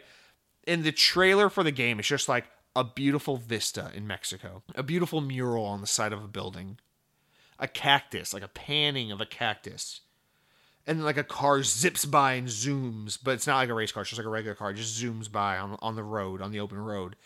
And then it's like fucking water, like deer drinking out of the water, like taking it in. And then it just shows, and then like it just shows the sky, like the sky, and says Forza Horizon.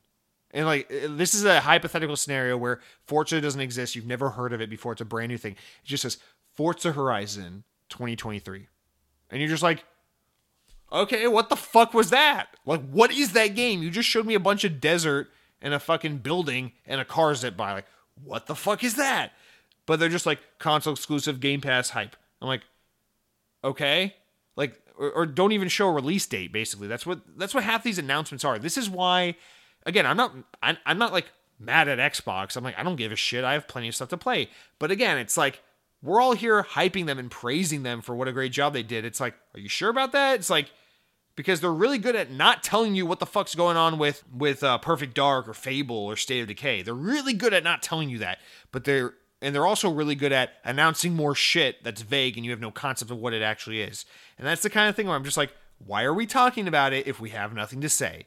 And so that's what I mean. Like, that's why Forza Horizon 5 was especially such a nice breath of air, because it was like, God damn it, man. Like, this is exactly how you do it. Here's the game. Here's exactly what it is. Here's what it looks like in the trailer. Here's the awesome montage reveal. Here's the release date. Here's some really good gameplay. Here's a developer talking a little bit about what the game is. Couple minutes of this. All done. Wrapped up. November 9th. We'll see you in a few months. Game Pass, of course. Like, that's all you could ever ask for. Forza Horizon 5 had such a strong... And you guys know I'm a huge Forza fan. I really love the Horizon series. Forza Horizon is probably my favorite racing series of all time. I'm so hyped for this game. It looks great. It looks fucking great. Let's say Halo doesn't get delayed. Forza and Halo back-to-back in Game Pass, Xbox first-party games. I'm set, man. I don't need much, okay? Between Forza and Halo, those are kinds of games, those are rare games that I don't just play through and I'm done with. Those are games I'm going to stick with. Like, I still play Forza Horizon 4. I still play Halo 5. Like, I'm going to play Forza Horizon 5 and Halo Infinite for many years to come. So, like, the fact that both of these games are coming out pretty soon, that makes 2021 a really good year for Xbox, in my opinion, for me as a consumer. So, like, I'm happy. This is why I can't go ahead and say, oh, they fucking suck. Xbox sucks. They didn't deliver. Like, dude, I'm good. Halo and Forza, bye. I guess I'm kind of like that old stereotypical meme of like an Xbox fanboy. Remember like in the early mid Xbox One days where people are like, Xbox has no games. It's always just Forza, Halo, Gears, Forza, Halo, Gears, Forza, Halo, Gears. I guess I'm kind of like that meme of an Xbox fanboy, because that sounds so good to me. Like, I know Xbox owns so much shit now, and people are like, oh yeah, Starfield exclusive to Xbox. We have the games. Fuck you, PlayStation. Like, that's cool. Like, Starfield's cool. Like, I'm glad you guys are happy about that. I'm still just happy with like Halo and Forza. Like, I'm all giggly inside, just being like, yeah, I'll play my third party games here and there, but like, I'm gonna go home and play Halo, then I'm gonna play Forza, and then a new Hot Wheels game is gonna come out and I'll play that, and then a new Sonic game is gonna come out and I'll play that. Like, I'm so easy to please. Like, I'll be honest, like, it's so great being an Xbox fan now because people aren't picking on you all the time, and Game Pass is such an incredible value, and they really are spearheading so many new innovations in the industry. So it's really cool to be a part of the Xbox fandom and to be a part of this community right now. It's a really cool time for Xbox. But if I'm being truly honest, never once during the Xbox One generation, when we quote unquote didn't have any games, or when things were rough, or when everyone was shitting on Xbox and it was like, why the fuck would you buy an Xbox One? PS4 is where it's at. Never once during that time was I like, man, I really kind of wish I bought a PlayStation 4. The Xbox just isn't doing it for me. Like, I always had stuff to play on my Xbox One. This is before Game Pass. This is when they owned a fraction of the studios they own now. I always had something to play on my Xbox One. And make no mistake about it, Xbox One was my college years. I played a lot of fucking video games in college. Like, I always found a way to play Xbox. I didn't always find a way to, like, be up on my classes or be ahead of the curve or read that book I was supposed to read or study for that test. I always found time to play my Xbox. And I never ran out of things to play on that thing. So, in all fairness, like, and that's just, again, this is just me setting the stage. Like, I'm going to call Xbox out and hold them accountable and tell you what I think is fair criticism here. But it doesn't mean I'm mad at them or that, like, we don't have sufficient games or they're screwing us over. Like, I don't care. I'm totally fine with what I got. But you got to do, like, a little more Forza Horizon 5, a little less Contraband, a little less Redfall. Speaking of Redfall, let's wrap this up. We're coming to the close of, I told you, this is going to be the longest episode of Xbox On ever. So finally we get to the end of the conference. Papa Phil finally comes out on stage. He says, don't think you weren't going to see me. I got to fill out Jesse's bingo card. So here's the part where I talk about players at the center of the universe. But all joking aside, Papa Phil comes out, basically wrap things up, to reiterate, talks about the value of Game Pass. Says basically, what was it, like 27 out of 30 games that they showed at the event are all Game Pass titles, you know, reaching players all over the world, recapping the event. They do a little sizzle reel, all that. And then he does the one more thing. This is really cool because they let Bethesda kick off Xbox's E3 press conference, which is really cool. They let Pete Hines and Todd Howard come out and say what's up. And then they let Phil Spencer announce a Bethesda game at the end of the show. I love that. I obviously, intentional synergy. They're trying to be like, look at us, we play together, we're all one family now. I thought that was really well done, the way they pulled that off. That's very good brand synergy and just corporate, I don't know, like play together and public performance, and I don't know. I'm at a loss for what I'm trying to say, but I thought that was very well done. But anyway, the one last thing. This is where they announced Redfall. Okay, so let's just get into this. They did a pretty long cinematic trailer only cinematic trailer, no gameplay. Redfall from Arcane Studios Austin. These guys are split into a couple teams now. They're originally from France. Usually they're making games about baguettes and shit like that. But this is their Austin, Texas team. The guys behind games like Prey, Dishonored, whatever. So Redfall is the name of the game. It's from Arcane Austin. And this is what I wrote. These are my notes. Weird characters, class-based action game with supernatural abilities trying to survive vampires or something. Character cinematic reveal trailer. Cool abilities and weapons. Looks like Robot Dog from ReCore found a new job. Vibes of Ghostbusters, Left 4 Dead, Overwatch, Deathloop, whatever else you can think of, ellipses. Again, this game may be way off, not quite sure, but the announcement screamed, hey, don't pay attention to Arkham's imminent release of Deathloop coming exclusively to PS5 because now we own them here at Xbox. Please associate Xbox with Arcane going forward. And then, release date of summer 2022. If this game is a summer 2022 game, I am less meh about the whole here's a cinematic trailer with no gameplay. Still, if it's a summer 2022 game, you like to think that they could show you some fucking gameplay. But okay, so we don't really know what this game is, again, because they show us a lot of characters, they show us a lot of tone, they show us a lot of setting, they didn't show us a lot of gameplay. We don't know what the fucking game is. But my assumption, based on what we see the characters doing, is that every character, it will be like a co-op. I think they said in the press release, it's like an open world co-op action game. And every character has its own kind of class and abilities, and you can select which character to play as. The premise of that, I like that. It's cool. Guys, stop making so many co-op games. I don't have any friends, but I like this premise. I like that concept. It sounds like fun. Usually I'm a little tepid on Arcane, which is really unfair because I haven't played a lot of their shit. I really need to get around to Dishonored. You see what I mean? I have no shortage of games to play. I really need to get around to Dishonored. I have it downloaded, but I don't know. These guys, I feel like it's that weird thing where I know this isn't Bethesda Game Studios, but all of Bethesda's teams have this weird similarity to them. There's this Arcane feels like a different flavor of the Bethesda first-person formula, which is there's the Doom id flavor, there's the Machine Games Wolfenstein flavor, and then there's the Arcane Dishonored Prey kind of formula, and they all kind of look and feel like a little bit of that European style first-person looking jank development thing that they all got going on, kind of shared together. I don't know. It just looks like Arcane to me. I look at this, I'm like, yeah, that looks like something Arcane made. But at the same time, it's there's no gameplay. I don't know how to fucking judge it, you know? So it's there's just a lot going on here. It's okay, it comes out in just a year. That's pretty good. It's pretty fucking cool. I doubt it, but it comes out next year, apparently, next summer. Definitely gets delayed at least until the fall, at least. Again, it's I have such a hard time getting hyped about this. It's you showed me so much of stuff, but so much of nothing at the same time.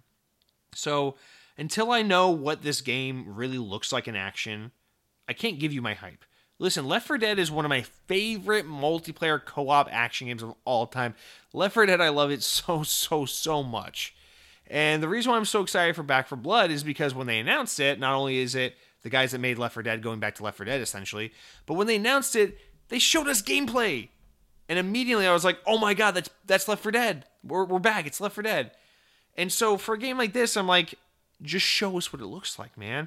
I'm not saying it's a bad game. Listen, the characters look cool. You got that cool chick with the afro that has the umbrella fucking ability where it's she pulls it out and blasts the vampires all the way back with that massive force of energy. It looks cool. The characters look cool. Some of the characters are a little cringe. They do the Edgar Allan Bro joke, which is beyond cringy.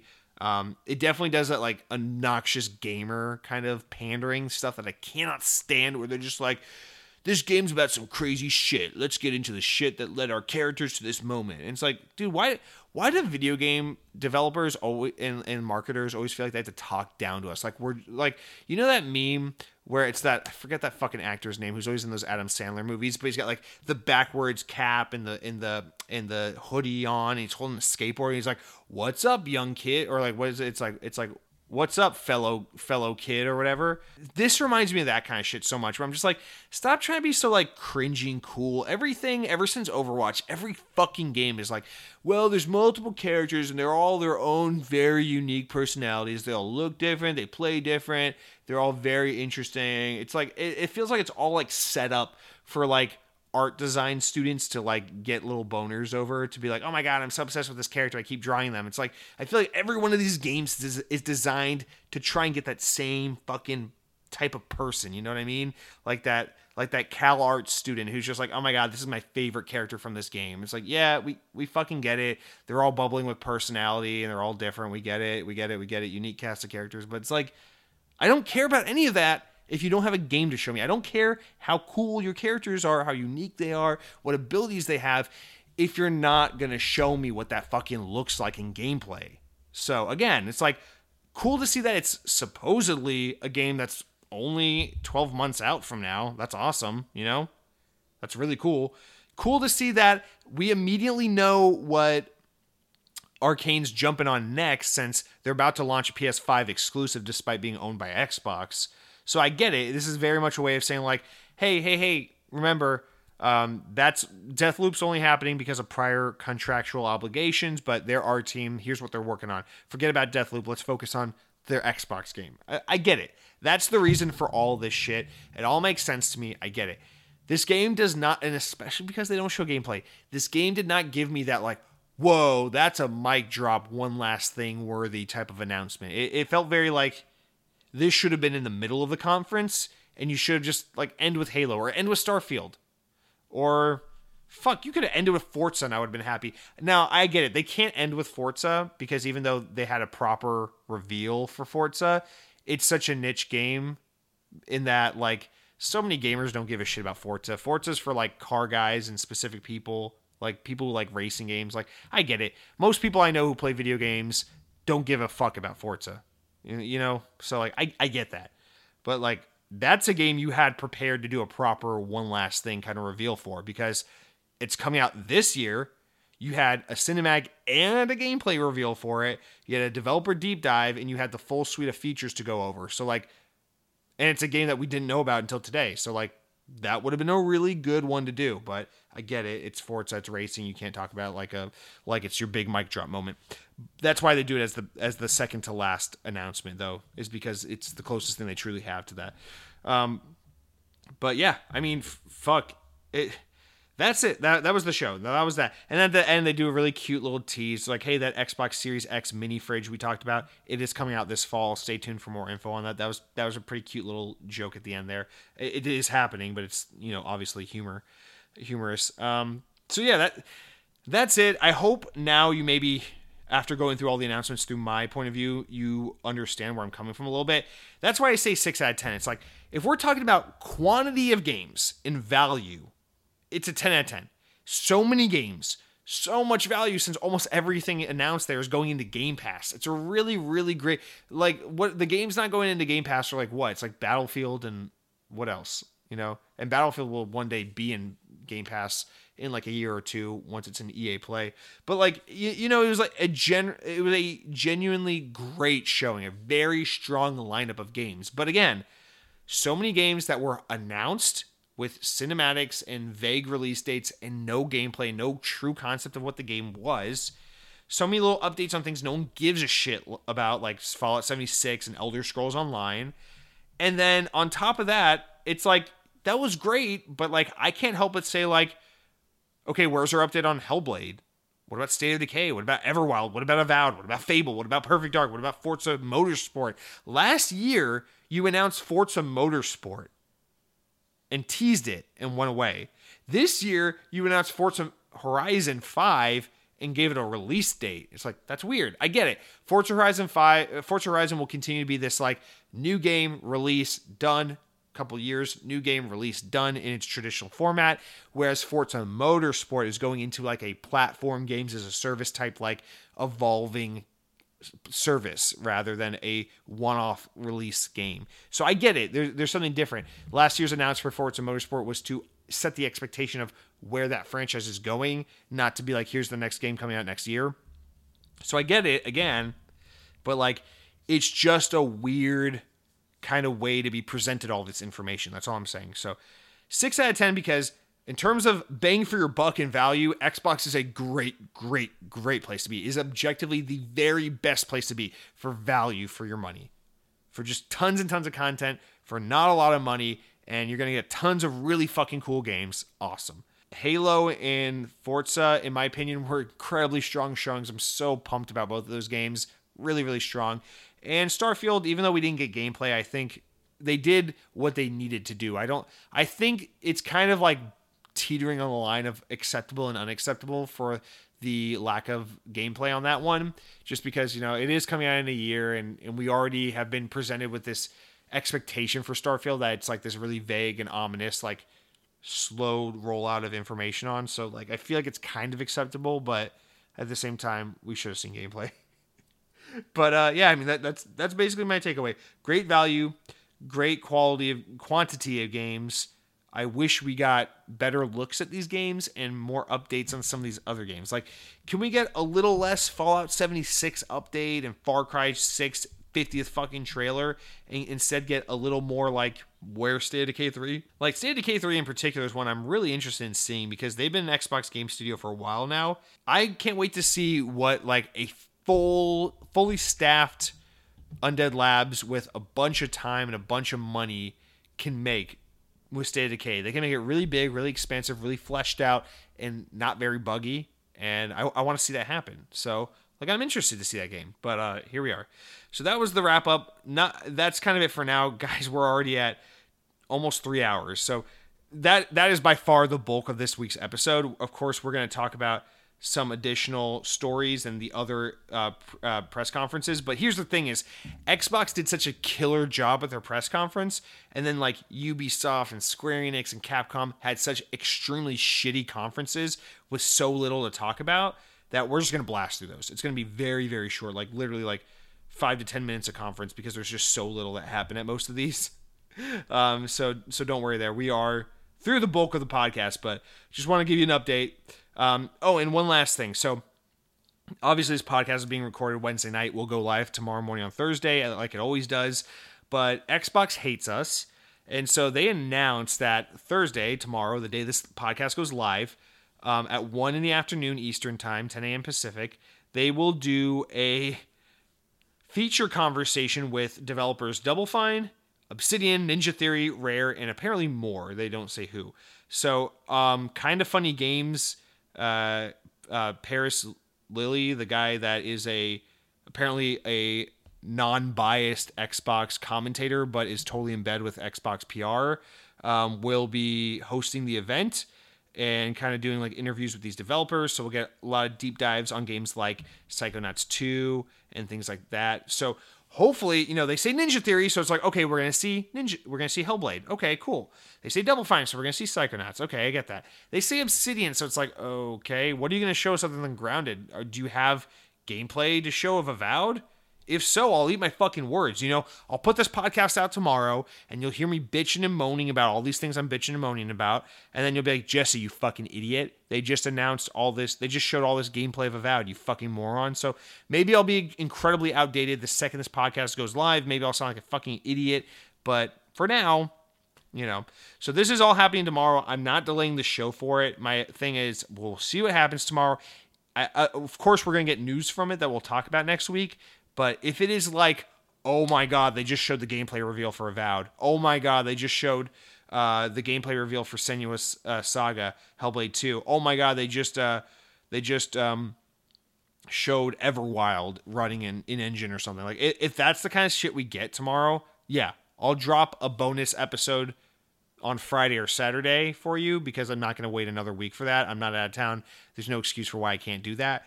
But I'm not expecting this to be like, whoa, here's literally a second conference after the first one. So just to set the expectation. But the next one we'll talk about is Ubisoft's E3 showcase. So let's jump into that. All right, let's work through the rest here. So the next conference we're going to jump through is the Ubisoft. And I kind of organized these in terms of like, I don't know, like the biggest to smallest in terms of like the rest of these conferences. So like Ubisoft, not a big conference, but bigger is certainly more interesting than what happened at like, say, like Capcom. So Ubisoft, in my opinion, only had like two really big things, but we'll just go through them in order. So Rainbow Six Extraction, this is definitely one of the two big things. We got a trailer. The game is coming out September 16th, so pretty soon. And this is the Rainbow Six Quarantine. They renamed it Extraction because, sensitivity towards COVID or something. I was very confused by this game because Rainbow Six has always been a pretty serious franchise, and then this one for some reason is just like, yeah, it's Rainbow Six with aliens. I'm like, what? So I'm a little confused as to what the decision was. And then on top of that, as I've said on the show before, it's like Rainbow Six Siege is doing so well. Why would you want to potentially cannibalize that game? But now I think I understand what they're doing a little better, because I think the point is that because they announced a bunch of new content for Rainbow Six Siege recently as well.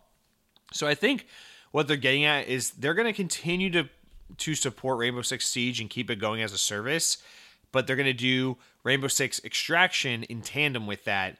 So it's like you get like your more serious technical kind of Rainbow Six Siege thing that is what it already is, and people love it, and it's great. And then you have Rainbow Six Extraction, which I think looks a little, I could be wrong, I think it looks a little less tactical, a little more actiony, and it's a little more like a dumb arcadey or a little more fun kind of version of Rainbow Six where you fight aliens and shit. So I think that's kind of the idea, is to have like two flavors of it, kind of like Forza Motorsport and Forza Horizon, where it's like, oh, okay, this one's like super simian realistic, and this one's kind of like fun and arcadey. So that is my guess, is what they're going for here. In terms of like gameplay, like the game looks fine. Here's the thing is like, if I didn't know what Rainbow Six Siege was, I would look at Rainbow Six Extraction and be like, oh, I'm really excited about this. I want to play this. But I know what Rainbow Six Siege is, and I know how much it's not for me. And I'm like, okay, well, that means Extraction's probably not for me as well. I will wait and see. If people are like, oh, this is nothing like a Rainbow Six game, might as well just, it's basically just a arcadey alien shooter game, I'll be like, fuck it, I'll bite. Like it sounds cool. But I don't think that's what it is, or at least not fully. So I'm going to wait on that. But like my takeaway was just like, this is really weird. Rainbow Six is definitely not the kind of franchise I would expect them to take in such a weird, kind of like sci-fi direction. But I mean, here we are.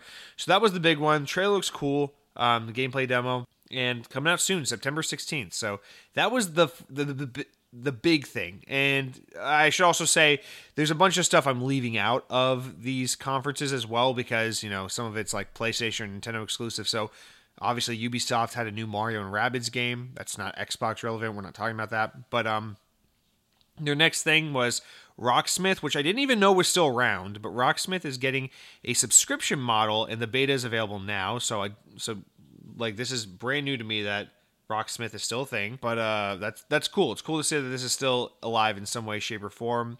Hopefully one day we'll get like Guitar Hero and Rock Band back in a way that people will actually allow to persist. Next, they showed Riders Republic, which comes out September 2nd, so pretty soon, a new trailer. So again, this game is technically a big deal. It is a AAA game. It is a big Ubisoft release.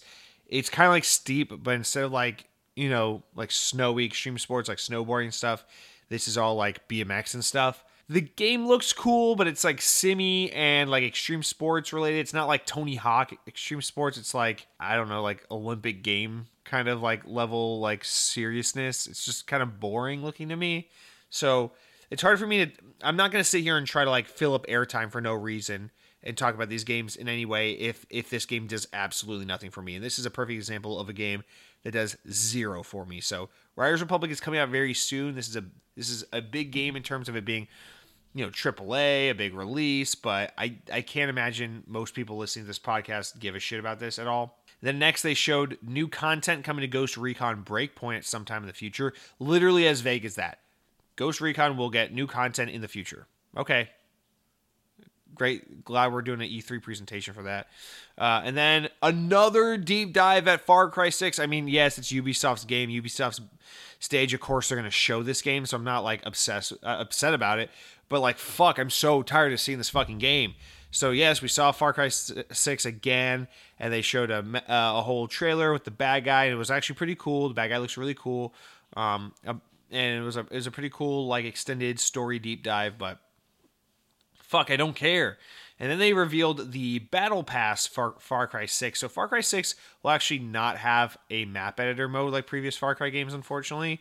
But it will have in its Battle Pass a villains campaign where it's like you get to play a level as the villain from Far Cry 3, a level as the villain from Far Cry 4, and Far Cry 5. That is Voss, Pagan Min, and Joseph Seed, respectively. So each of them will get a level, and you get to play the game from their perspective. I'm not sure what it will be or what that looks like from a story perspective, but I think that sounds like a fun and wacky concept that I'm actually pretty interested in trying. I would like to play that. Comes with a season pass. Also coming with a season pass is a re-release of Far Cry 3 Blood Dragon. So I guess it'll probably just be ported to new consoles, but that'll be cool. I don't have any interest in playing that again, but Far Cry, we already talked about that. More of that. Then they talked about the next Just Dance 2022. It comes out on November 4th. So I mean, it's Just Dance, comes out every year. Who cares? Assassin's Creed Valhalla. They talked about that. They said it is getting DLC support, so it's got some stuff in the works. Then we skip a bunch of unrelated non-Xbox stuff. And then they close with what I think is the most important announcement, the most exciting announcement. The only thing from here I really walked away from going, damn, that game looks good. I care about that. So Avatar, the game's called Avatar Frontiers of Pandora.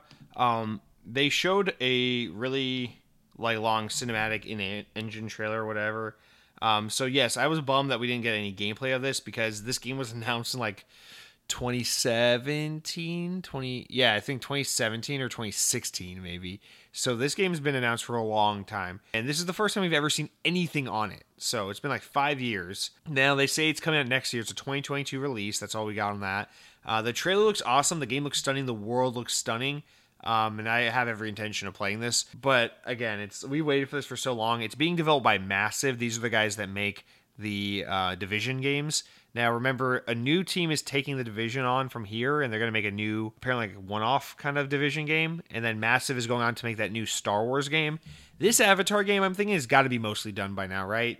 They probably wanted to have this game ready for 2018 when those new Avatar movies were supposed to come out but didn't come out. So I assume this is probably a game that's been largely finished for a while, which is unusual in gaming, but I just don't understand how it was in development for a long time. It was announced 5 years ago, just disappeared, but the movies keep also getting punted.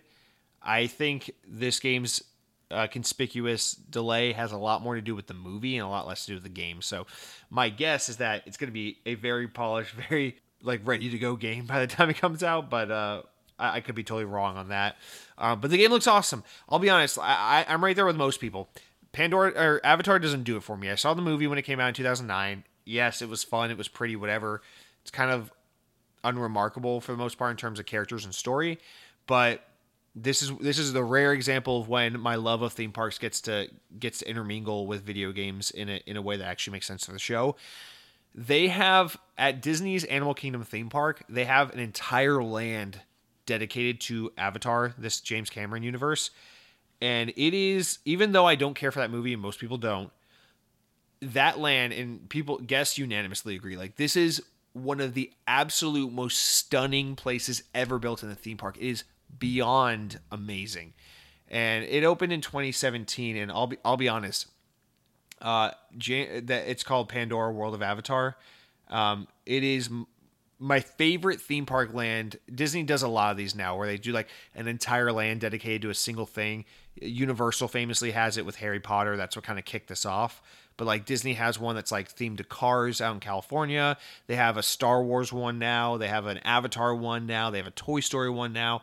The Avatar one, at least in Florida, the Avatar land they have is by far the most impressive and immersive and just captivating single world ever built around a single IP that they have, and I'm in love with it. I don't care for that movie at all, but the attractions are amazing. The land is beautiful. At night it comes to life and glows. The restaurant there is incredible, and just having had so many incredible experiences there at Disney World in this land has made me really gain a big appreciation, not for the movie and the story and the characters, but for the environment and the setting in the world of this universe, because that's really what the land is about at Disney. It's not about the characters of the movie. It really is about the animals and the setting and the world of the movie.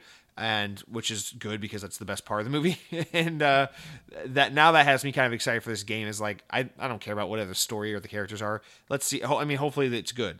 Hopefully it surprises me. It's good, but like a third-person action game set in that universe, set in I'm gonna play it not thinking of a movie I didn't care about from 2009. I'm gonna play it thinking about one of my favorite places in the theme park. And playing a game set in that universe is going to be really fucking cool. And I suspect a lot of people will enjoy this game because Avatar did obviously it stupid well. It was a $1 billion box office hit with only one film. Like clearly this franchise is doing very well. And I think there's enough people who've been pretty interested in these sequels that I think they're going to do all right. They're probably not going to do as well as the first movie, but they'll do all right. So I don't know. I think between the kind of cachet of this brand and the legacy of that first movie and the sequels coming up, I think there's enough to justify this game. But more importantly, Avatar, if there's anything Disney taught me with that Avatar land they built, is Avatar is a really, really cool world that is fun to explore and experience. It's not great in a movie.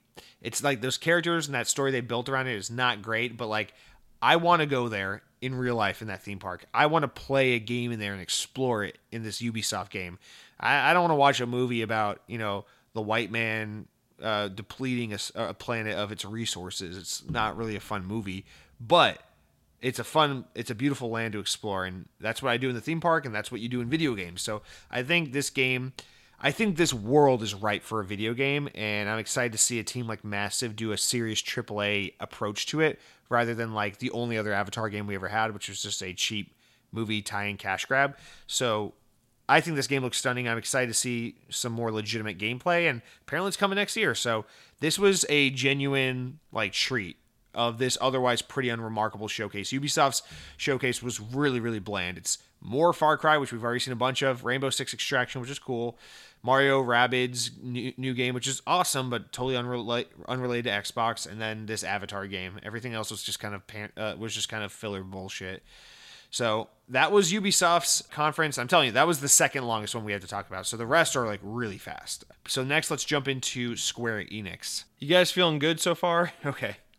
We're in the hour 3 mark of the podcast now. So, all right, Square Enix, this was a really bad one. So they basically started with the only thing of any consequence, at least for me, which is Guardians of the Galaxy. So this is an interesting one. Apparently there were rumors about this game. I never heard these rumors, so maybe I'm just doing a bad job of surfing the web for news stories for this podcast. But nonetheless, apparently this was rumored, but now it's confirmed.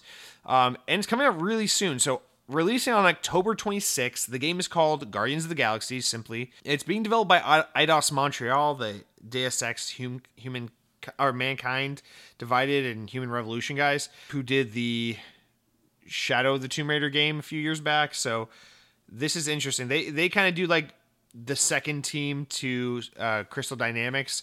Crystal Dynamics did Tomb Raider, then they kind of took the mantle and did the third one. And then it's Crystal Dynamics did Avengers, and then they kind of took the smaller mantle and did Guardians of the Galaxy. So there's this weird kind of dichotomy between those two, I guess.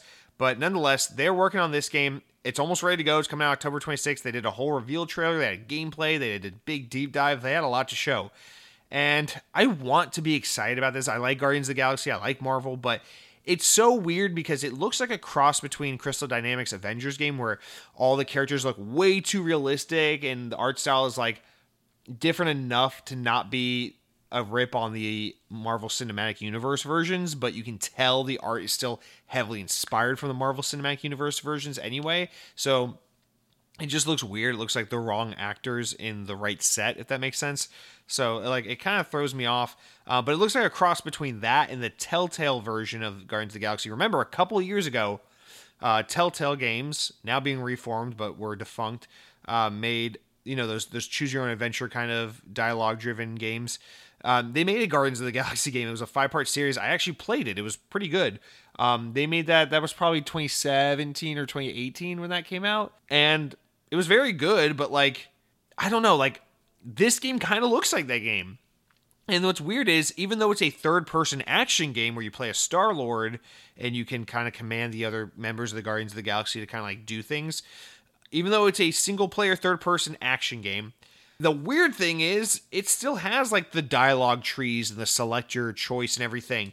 and it has this weird kind of like touches of Marvel Cinematic Universe, but it's also its own style. So in a lot of ways, it looks like it's ripping off the Telltale game from a few years ago, while also ripping off the movie, while also kind of doing what Marvel's Avengers does. So visually, this game is really fucking me up, and it's really impeding on my ability to appreciate it and want to play it. But yeah, it's very humor based choices. It's third person action. We already talked about all that. No games as a service stuff, and they made it very clear. Just because Marvel's Avengers is games as a service, this is not. This is a one-off, single-player, story-driven, one-done experience coming out October 26th, really soon. The game looks good. The gameplay looks average, like the gunplay and everything. Like it looks fun, but it looks kind of unremarkable at the same time. If that makes sense. So not in a bad way. It's just like, it's not going to knock your socks off. It's just another third-person action game. So, that's fine.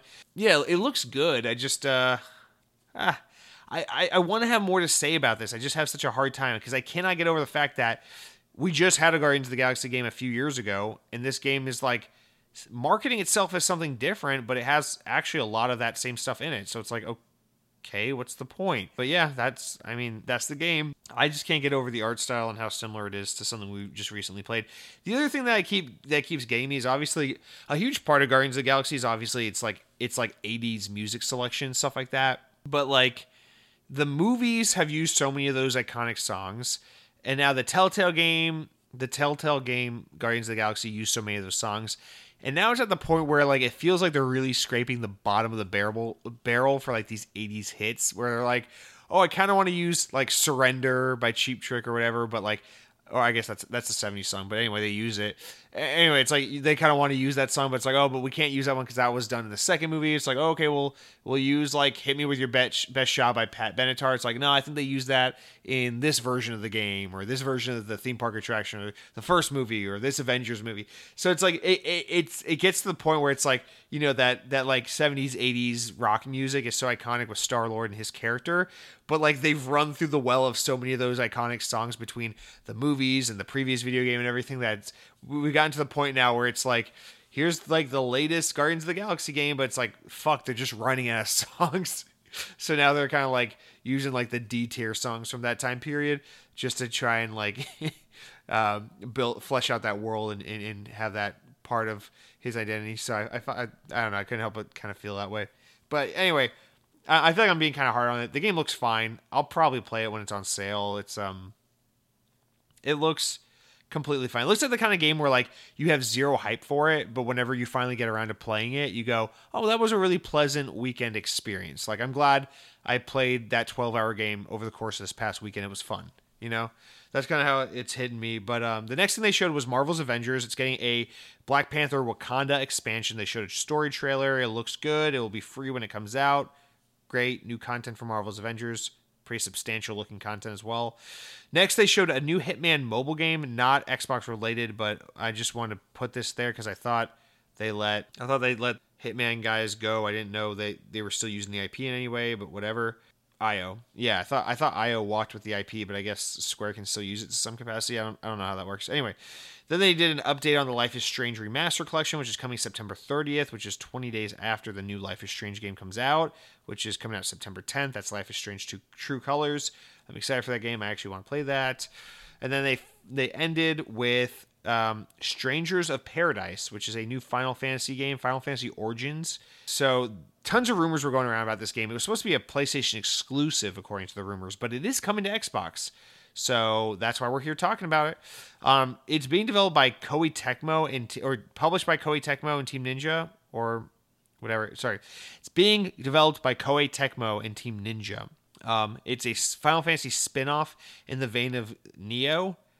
So pretty grueling third-person action game. You play as Jack and his friends to defeat chaos. I guess you play as like bad guys. It has a very dark and gruff tone from other previous Final Fantasy games, and PlayStation players will get an exclusive demo, but the game is still releasing day and date on Xbox. So that game looked totally lame to me. I was actually kind of hoping it might be a little interesting, but it looked kind of really lame to me totally. So not crazy about it. Really don't have much to say about it. Go look into it if you're interested in a Neo type-esque Final Fantasy game, which is a interesting. It sounds like a good combination. Just the game just doesn't look pretty cool to me at all. So that was the last thing they showed. That was Square Enix's really underwhelming E3 press conference. Really, the only thing I walked away from was Guardians of the Galaxy, which looks like a fun weekend game. And then Capcom's E3 showcase, guys. Get ready. You're going to blink and it's over. Resident Evil Village is getting DLC. We don't know what, we don't know when, but yeah, at some point it'll have DLC. Resident Evil Reverse has been delayed to July, so it's being pushed back by a month. That was one of the announcements. And then the last thing is, and the rest of the showing was all news for the Nintendo Switch and the PlayStation. So that's it. Nothing else Xbox related. That was the Capcom showcase. Bye. Gearbox had a showcase. I'm telling you, this was an awful year for. Part of why people are probably really loving on the Xbox showing so much is because, by comparison, like, it was so easy to love. There was nothing going on outside of Xbox. Actually, Nintendo had a pretty decent showing. That new Metroid game looks so fucking good. But anyway, Gearbox's E3 showcase, they showed Tribes of Midgard. They showed a dev diary. Game comes out July 27th. Apparently that game's been known about. I never heard of it. Don't care about it. Really don't want to talk about it. Homeworld 3 is in development for PC. Okay. Borderlands is getting a spin-off that was announced at Summer Games Fest, but shown here. It's called Tiny Tina's Wonderland, and they showed a development trailer. Looks kind of fun, but looks like an undead Borderlands. Comes out next year, and publisher 2K is still going to publish it, even though Embracer Group now owns Gearbox. And then they wrapped up with the behind-the-scenes on the Borderlands movie, which literally no one cares about. So, yeah, that was Gearbox. And then finally is the Summer Games Fest. This happened right before E3, but it's kind of part of E3. It's like EA Play, where it's like, it's E3. Don't fucking try to act like it's not. But Jeff Keighley hosted this, of course, and actually did a pretty good job. This was the only thing worth a damn other than Xbox's showcase in terms of like where Xbox news happened. So they announced Tiny Tina's whatever, which we just talked about. Metal Slug Tactics was announced, but I don't really give a shit about that. I'd rather have a run and gun Metal Slug game, so whatever. Then they announced Jurassic World Evolution 2, which is being developed by Frontier Development. Just a cinematic trailer with no release info, but you assume that they're going to try to plan that for like sometime next year, around the time the new movie comes out. Then Lost Ark is coming to the West this fall, popular Korean MMORPG, so that's for all you PC nerds out there. Adventure game Sable will release on September 23rd. They showed a new trailer, and it looks interesting. This game actually really does look good. I got to follow up with it. This is one of those games that like I want to play, but I know I'm going to forget about, but I don't want to forget about it. Next, they announced 2 Point Campus. It's coming out next year. This is the guys that do 2 Point Hospital, of course. Build a college, do a student life thing, make a faculty. Okay, sim game. Stranger Things is getting a crossover with Smite. The only note I wrote for this was Hurt Me. Then the next big game, the next thing they announced, this is actually one of the things that I was into, as the Anacrusis, which was announced. This is a game that literally looks like Atari. It looks like 1970s Atari, Disco, Left 4 Dead. So it's literally like Left 4 Dead, but it's an alien co-op shooter instead of a zombie co-op shooter. It's in the art style and premise. Sorry, the art style and the premise are really interesting, but the gameplay looks a little rough. Looks like it's in like a really early alpha build, but it's being worked on by a new studio run by Chet I'm gonna mess this up. Falisek, who left Valve a few years back and originally worked on like Team Fortress and Left 4 Dead and stuff. So this is his new studio, a new game. It will be console exclusive to Xbox. Apparently, I feel like it's gonna be timed, but they said console exclusive. I think it's timed. It'll be available through Game Pass when it comes out, and it is a cross-play game with cross-play support with PC. It'll also be available on Steam and Epic. So that was actually really surprising. We don't know when that's coming out, but apparently it's coming out sooner rather than later. I think the game looks really cool. It looks rough. It looks like it needs some really serious development touch-up. But, like, I don't know. The problem is, listen, if there wasn't a Back 4 Blood coming out and a bunch of other similar games in the coming months, I'd be pretty into this game. The problem is we've got like an Alien Left 4 Dead. We've got this game. We've got Back 4 Blood. We've got that Warhammer Left 4 Dead looking game. It's like, dude, why did everyone decide to make a Left 4 Dead game in 2021? Like, I've been asking for a new Left 4 Dead game for like 10 years. So why the fuck did we wait until 2021 to all release one at the same fucking time? So it's a little frustrating, but nonetheless, I'm excited that we're getting them. this way, at least one or two of them are bound to be good just because we're getting so many. But yeah, I still want to give this game a try. Also, Game Pass. There's no reason not to. The art style, the setting, and the aliens and everything look cool enough that I'm definitely going to give it a try. It looks very Left 4 Dead, but with aliens. So next, this was a weird one. This is a new publishing arm announced. So Koch Media, part of Embracer Group, which is part of that THQ Nordic whole conundrum that's really confusing to follow. They announced a new publishing arm through Koch Media. So it's called Prime Matter. And Prime Matter will be in charge of 12 new games coming up under this arm, including a new Gungrave, which I've never heard of, but apparently that was a beloved game. Payday 3, which will be a pretty anticipated game. I know people love Payday. And a new Painkiller game, which is exciting for me. A game that was actually People Can Fly's first game, although they don't retain the rights to that. Now Embracer Group does. It'll be exciting to see if they get a developer to do a remake of the original Painkiller or a sequel. Either way, I'm really excited for that. I want to play Painkiller. I hope they do a re-release, like a reimagining or a remake of the first one. But yeah, I'm really hoping to get that for Series X. That was exciting, mostly for me, just for the Painkiller news. But God, that Embracer Group, Koch Media, THQ Nordic thing just continues to keep evolving and expanding, and it's just fucking weird and creepy. Next, they announced that Rocket League is getting some Fast and Furious cars, I guess a tie-in for the new movie.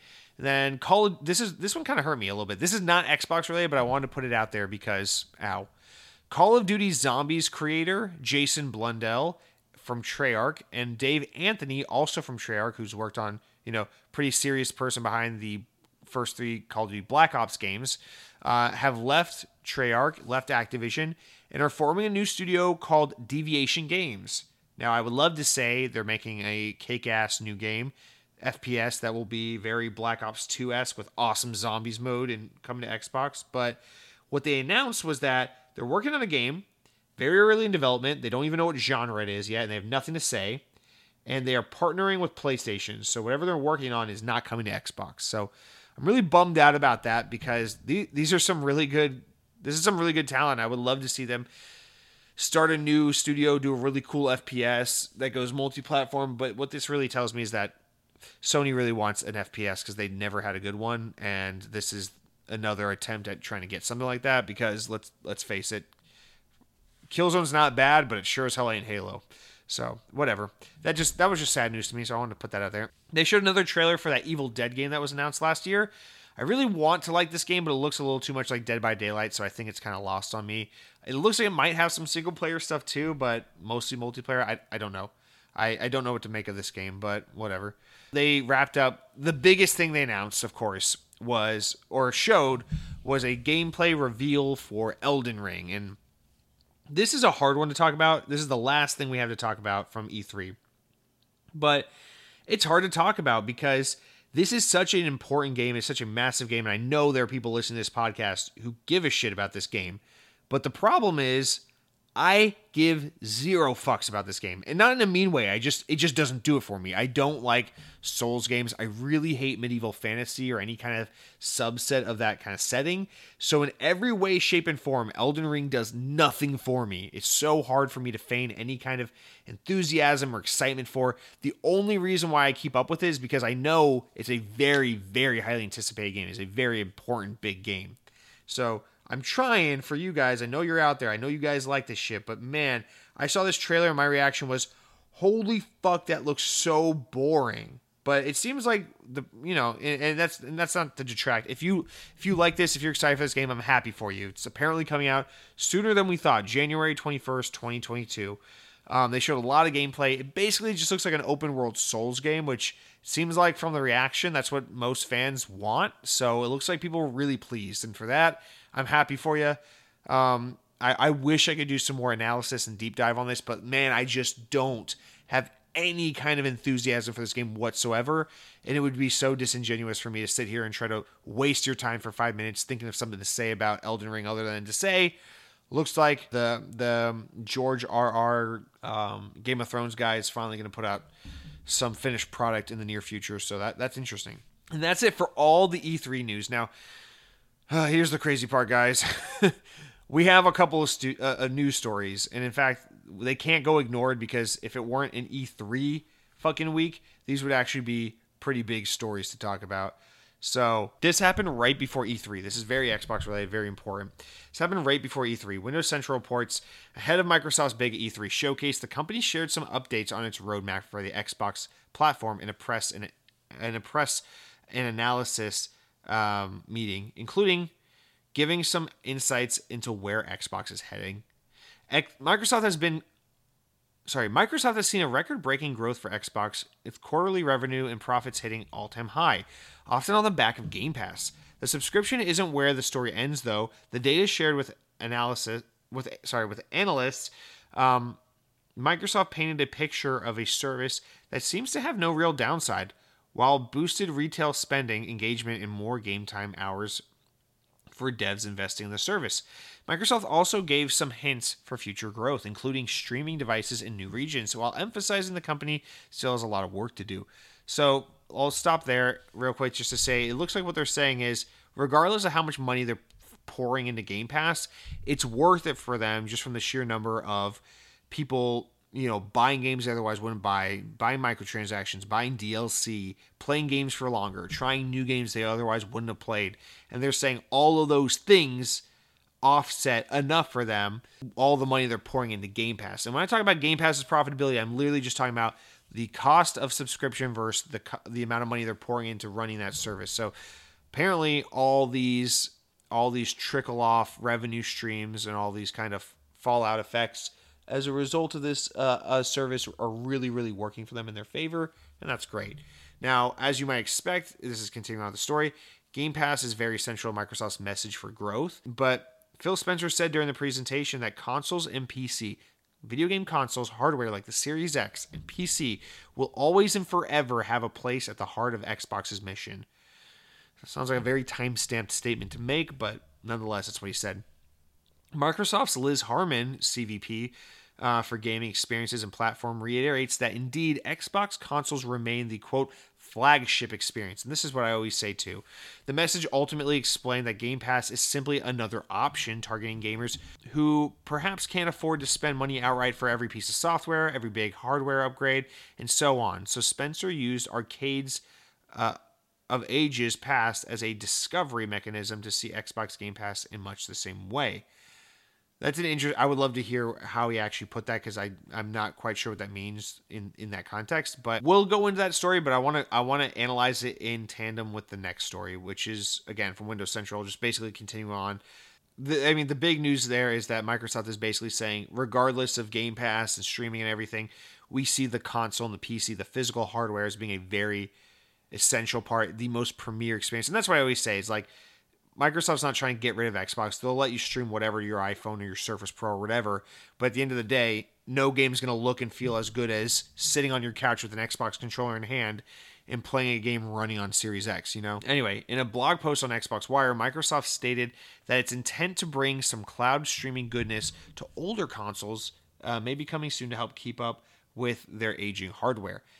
And so basically what they announced is that moving forward, basically games like, so for example, I'm paraphrasing because it's more fun than just reading this dry text. So we talk about games like Flight Simulator, which is the first game that is on Xbox Series X and S and PC, but not Xbox One. And basically what Xbox is saying is they're looking into and working towards in the future bringing the ability for next gen games like Microsoft Flight Simulator to be streamable through xCloud on your console. So let's say you have an Xbox One, and sure, you can play Far Cry 6 on it. You can play Halo Infinite on it. You can play Call of Duty on it. Everything's fine. But then Starfield comes out. Starfield's only for Series X, and they're not making a huge deal of that, but Starfield is not coming to Xbox One. Well, hypothetically, or it seems like it's happening, but they're working on it, the idea is you want to play Flight Simulator or Starfield, which are games that are only on Series X and PC. Well, your Xbox One isn't a total waste of a console now just because it doesn't play those games, because what you can do is on your Xbox, you can go into xCloud and stream Starfield and stream Flight Simulator from your Xbox One. So yeah, you can't download it to your hard drive and play it, but you can stream it from that old hardware. This is an incredibly smart move. I don't know how none of us ever said this or thought this. I'm sure someone out there has been saying this for a long time that this has got to be happening, but this never came to my mind. And they also confirmed during the same day that Game Pass cloud streaming would be coming to TV sets in two ways: working on game sticks like Roku and shit that you plug in your TV, or getting an Xbox Game Pass app on smart TVs like Samsung TVs and stuff. So that way, again, you can have some kind of device to stream to. So this is about like, okay, so your Xbox One is old and the hardware is kind of useless, quote unquote. Like, what do you do with it? Or like, you don't have an Xbox, but you have a smart TV. How do you play Xbox? Streaming. You can stream through the Game Pass app on your smart TV. You can stream through the Game Pass stick hub thing that you plug into your TV.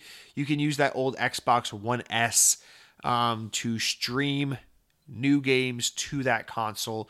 This way, your old hardware doesn't become obsolete and you can still have those new experiences. But again, there's still an excuse and a justification for PC gaming, for Xbox Series X, for new hardware, because that's great, but streaming Starfield or streaming Flight Simulator is never going to be quite as nice as downloading it to your console and playing it off there natively with super high performance and no latency or lag whatsoever, or buffering, beautiful resolution, all these things, obviously. But the big thing here is just one incredible value this is, an incredible way to respect people's purchases, much in the way that Xbox these days is so like, wow, I bought this game on my Xbox 360 in 2010 and now I can just play it because it's still associated with my Microsoft account, and through backwards compatibility and everything, I can just download it on my Xbox Series X and still play this game that I bought 10 years ago, 12, 11 years ago, whatever it was. You know, we talk about Xbox kind of respecting people's purchases from back in the day in that way. I mean, this is like a serious, like, nth degree of that kind of thing, where it's like, I bought this Xbox One in 2014 and I can still play the latest and greatest games because I can stream it to this box. Yeah, everyone has a smart TV and it's not like that special if you could just download a smart TV app. But like, again, it's Microsoft's way of very deliberately and thoughtfully being like, listen, man, we don't want you to feel like you're left out or you're obsolete just because you don't have $500 to drop on the Series X, or because you can't find a Series X in stock anywhere. Like, listen, man, your device is still a computer. It still has internet capabilities. It still has the potential to interact with games in other ways. Let's put that machine to its fullest potential. Like, let's give it the features and functions it deserves. This is the kind of pro-consumer stuff you actually really don't expect from big companies like Microsoft. You expect them to be like, hey, pony up and buy our new product. But for whatever reason with the Xbox brand, Microsoft lets Phil Spencer and the team go fucking nuts with this unending fan servicey, just insanely pro-consumer stuff like this. And I fucking love it. It's ingenious. It's so simple, but it's so smart. And I didn't think of it, that's for sure. I fucking love it. I mean, we called the smart TV app and the streaming stick thing from a mile away, but the ability to use old Xbox hardware to stream newer games so that you can still enjoy the new games with or without a new console, fucking genius. I love it. I love it so much. And then for players like us, of course, you know, we're all here playing our Series X's and shit, loving it because, well, we are just the elite hardcore. And then the other big story, this is the only other big one, Video Games Chronicle, and we just got to read this exactly as it's typed out, quotes and all, because it's very specific. Video Games Chronicle had a massive story this week and reports that Rare's Everwild has been, quote, completely rebooted following the departure of its creative director.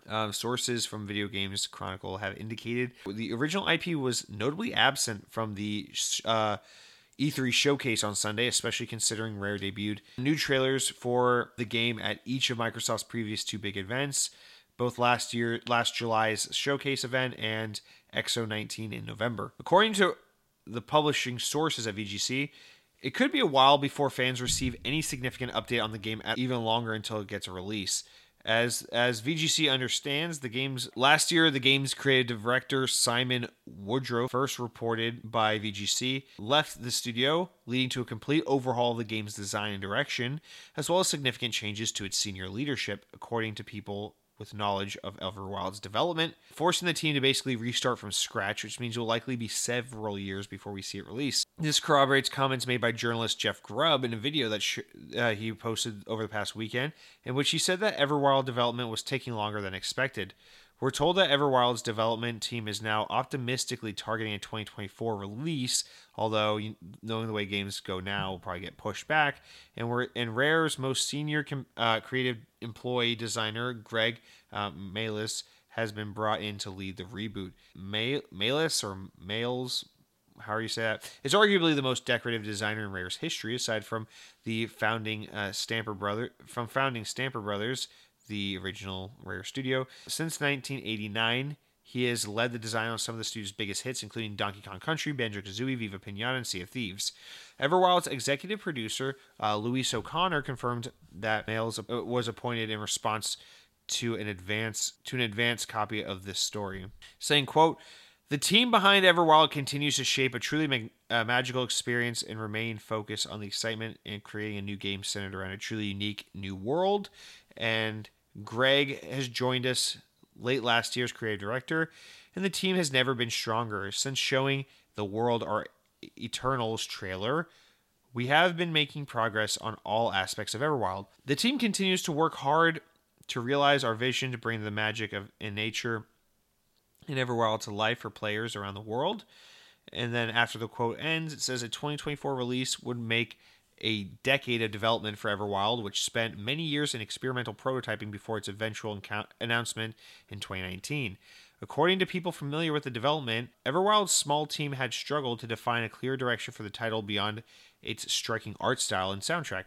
As of last year, the game was a third-person adventure game with god game elements, we were told. One person even said that in particular, a mandate from Rare's leadership to not have any combat in the game led to roadblocks in design. Last year, studio head Craig Duncan admitted that Rare hadn't discussed Everwild publicly much because it was still exploring how the title's core themes would translate into gameplay, meaning that they were never that far along. He told Polygon in an interview, "We learned a lot from Sea of Thieves. At least at its heart, we love the idea of Sea of Thieves and players creating their own stories together. I think Everwild, Luis O'Connor, and her leadership team are really passionate about giving players a world that they can just lose themselves in, A lot of nature feels magical." So the notion of what does it mean to nurture a world, what does it mean to be in nature? Part of the reason we haven't talked a lot about Everwild is because we still are feeling a lot of these things out. We're still playing around with gameplay ideas. We'll have plenty to say in the future, but we have a feeling that we have an idea we feel really passionate about. We think that there's something special. I have a team of people that wake up every morning with a desire to make this game that they're really, really passionate about. So, yikes. I don't read that. I read that story as a lot of like, hey, don't worry, don't pay attention to all the smoke. There's no fire here. But losing the creative director in development, getting a new guy, all these things are not like, all this stuff wouldn't be so terrifying if it weren't for the fact that they announced this game. And what this comes back to for me is looking back at Microsoft and saying, look at how they're managing their studios. What I was complaining about earlier during the Xbox briefing was it's game announcement, no gameplay. Game announcement, no gameplay. Game announcement, no release date, no gameplay. Game announcement, no release date, no gameplay. And what I cannot get over is the fact that these are deliberate moves to announce these games, to show these games. There are people, there's someone at Microsoft whose job it is to say, yeah, we're going to talk about this at E3. Yeah, we're going to talk about this at XO. We're going to talk about this at the Game Awards. And that guy is Phil Spencer. He has the final say on these things. And the thing is, it's his job to manage this portfolio of studios. And I love Phil. Like, you guys know I love Phil. He's my papa. We all love Phil. It's hard to be an Xbox fan and not love Phil. But I can't help but feel like I have to kind of question Phil Spencer a little bit on this. Because at the end of the day, he's the one responsible for saying, yeah, we'll talk about this game. Or we can announce this game. Or let's do this. And it boggles my mind that Everwild was announced in a time where we didn't need to know immediately what Rare was working on. Sea of Thieves was gaining a lot of traction, a lot of popularity. Xbox Game Studio was growing rapidly. We didn't need to know about Everwild's existence, yet they showed it anyway. And then they showed it again. That's the worst part, is they showed it again shortly afterwards with another trailer that says nothing about the fucking game. And so I can't help but I don't want to blame Rare for this, because I'm like, this isn't Rare's fault. This clearly sounds like a game that a lot of people are really invested in and really want to make, but they haven't figured out what it is yet. So if I'm Phil Spencer, I'm going to go, I'm really glad you guys are invested in this game. I'm really glad you want to make this game. We need to figure out what the game is. We need to figure that out and make that the focus for the team. And be like, once we know what the game is, and once we can get a prototype build and we can see if it comes along and if it works together, then we can tell the world about it. But until then, don't show it. Because what this tells me is that a lot of really creative and passionate artistic people at Rare came up with a world they really like, an art style they really like, a feeling they really like, a theme of nature they really like. But they didn't come up with a game. They don't have a game. They just have a setting, an art style, and in a sense of wonder and feel, which is great, but that's not a game. And they had all of that together and said, we can make a tonal trailer about this. And Phil Spencer, the guy who's in charge of giving the final sign-off, the yes or no on these things, said, yeah, we can announce that at E3 or at our July event. And yeah, we can talk about that again at XO19 in a couple months. The guy with the final say said not only, yeah, we can announce this, even though we don't have a game for it yet, but then we can then follow up and show another fucking teaser for it. And so, I don't know what to say. It sounds like, I'm not going to say this game's in development hell, because it's not even fully in development yet. It's the problem. That's what I'm getting at, is we've been shown this game way too early. And don't get me wrong, listen, I see why the team at Rare is so excited about this game, because I also see these two trailers and go, this game looks stunning. What the fuck is it? It has a very similar kind of feeling to the first time we saw Sea of Thieves, where they did a tonal trailer before we saw what the game was, where I was like, I am enchanted by or entranced by what I'm seeing here. Like, I want to know more about this. Now, unfortunately for me, Sea of Thieves ended up not being my cup of tea, but visually, still to this day, I think Sea of Thieves is one of the coolest looking games on the market right now. Rare it just oozes with personality and art direction, art design chops that are kind of unparalleled in a lot of ways. I love that about Rare. But at the end of the day, for as much as I appreciate and love that about Sea of Thieves, I don't play Sea of Thieves. It's not my kind of game. So with a game like Everwild, it's like, what's the fucking game? Like, I want to love Rare. I love Rare. I like Viva Pinata. I like Conquer. I like Banjo-Kazooie a lot. I love old Rare. They make great games, and I want to love Rare. I want to give them money for a fucking video game and sit down and play one of their games. But, like, what you're showing me isn't a game, and now what this story is telling us is that you guys didn't have a game all along, and now you're switching hands to a new creative director. And listen, I'm not here saying, oh, this game's fucked. They lost their creative director, now they got a new one. I'm not worried about it. Again, this game is in early development. This is the point where they're still trying to properly build the team up and figure out what they're making here. Like, that's fine. That's okay. If you lose someone like that early in development, that's not like all is lost. We're good. But the problem is, you've announced this game and shown it twice, and you don't even have a concept of what the game is yet. So no wonder why the second time you showed it, we were like, what the fuck is this game? Why are you showing it again if you have nothing new to say? No wonder why we were so confused, because they didn't have anything to show. So to me, this isn't like Everwild's fucked kind of situation. What this really is like this game shouldn't have been announced. It really shouldn't have been, because now it's just another name on the long list of Xbox games that's like, oh, we've seen this, but we don't know what it is yet. And let me pull up that list again, and I'll read it, and I'll add the games from E3 this year to it. That's like, we know nothing about this fucking game, but it's out there. Based on, and I think I'm missing one or two, but here it is now. Now it's Redfall, Contraband, Hellblade 2, State of Decay 3, Everwild, Avowed, Fable, Perfect Dark, Forza Motorsport. That is a long list. Oh, you know what else you can throw in there? Since Bethesda's now Xbox, Elder Scrolls 6. That was Bethesda's mistake before Microsoft bought them, but now that they're together, that's Microsoft's problem. So this is a list of like nearly 10, like around 10 fucking games give or take, that it's just like, why are all these games out there? Why do we have so many cinematic trailers? Why do we have so many names? It's like developer, video game name, tonal piece. It's like, okay, when? What's the game? Like, how? Like, what is this? So again, am I worried that Everwild's fucked? No, it's too early in development to know. The problem is someone made the decision to announce this game and show it off like this, knowing full well that we were nowhere near close to being ready to show it. And again, it's like, again, for the millionth time this episode, I'm not mad. I got plenty of games to play. I'll be fine. I'm excited to check out that Pirates of the Caribbean DLC for Sea of Thieves, so maybe that will give me my fix for rare content. But I can't help but question the reasoning in the decision behind the scenes to be like, yeah, let's announce this game and show it twice, when all along they didn't even have a fucking game, you know? Like, you realize, like, this is how games work. Like, I know you're not a dumb audience. You guys get this. Like, 343 is working on a game that's not Halo Infinite right now, because that's how games are made. Coalition's working on a game right now. I don't know if it's a new Gears. They're probably working on a new Gears and something else, because that's how games are made. Think of every Xbox studio. The team at the Coalition is probably thinking of other projects other than Perfect Dark, you know? Every studio is working on things. They have coals in the fire. They have ideas floating around the office. They have proposals and all this kind of shit. This is how games are made. This is how game studios work. You know? Fucking Obsidian, who's working on Avowed, Outer Worlds 2, and Grounded all at the same time right now, they probably got a fourth idea too. They're not ready to make it. They're not going to show it.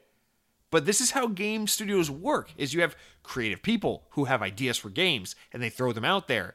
And some of them get made, and some of them don't. Some of them, they try to make something out of it, and it doesn't pan out, and so they have to abandon the idea. And Everwild seems like it falls somewhere in that category, somewhere in that realm of like, this is something in the studio that they're thinking on. And maybe it's a little further along. You know, Sea of Thieves is a couple years old. They're a big studio. It's time to work on something new. So Everwild's probably a little further along than that. But like, God, man, like, you don't have a game yet. Why are you showing this? Why are you announcing this? Before Everwild was announced, you know, in 2019, throughout most of 2019, I never once heard someone say like, yo, someone tell me, like, what the fuck is Rare up to? It's been so long. No one was saying that. So what was the need?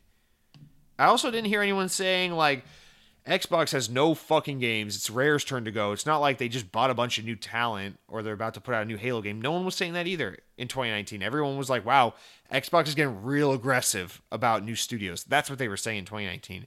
So what was the need to announce Everwild? And that's kind of where I am with that. And we'll stop there. That's it for all of our news. Now, of course, we do have important enough news stories, important enough to make the podcast, but not important enough to warrant their own discussions. We only have one. Aren't we so lucky? In fact, this is probably where we should have put the Capcom, Gearbox, and Square Enix and Ubisoft press conferences. But just one. Windows Central reports Xbox Game Studio lead Matt Booty said directly that Microsoft's intent is to have one major exclusive from first-party studios be able to launch every quarter into Game Pass. It's a fairly tall order and really underlines Microsoft's efforts to acquire more and more studios in its first-party roster.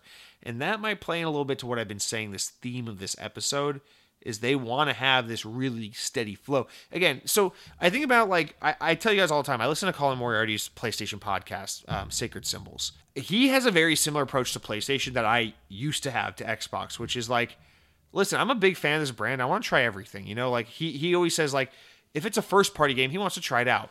And with Sony, that's so realistic. Even with Nintendo, it's kind of realistic, you know? That it's like, oh, I'm going to play Ghost of Tsushima and God of War and Uncharted and The Last of Us. And even some of the smaller things like Concrete Genie and that Medieval remake they made a few years ago.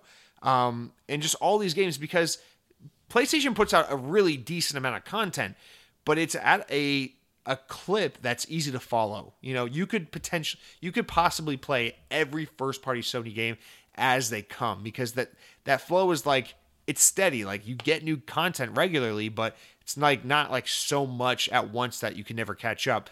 Xbox is departing that. Because of Game Pass, we're getting to the point where it's like too many studios, too many games, too much content. I could never keep up. And I used to be that way with Xbox. I want to try and play everything, especially in the Xbox One generation. I tried to play every single first-party game that came out.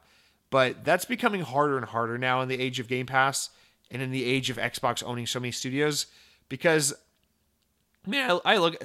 Dude, first of all, I'm never playing Age of Empires 4. That's just never happening, And Microsoft Flight Simulator is a game I will dabble in. I won't play it. I will dabble with it.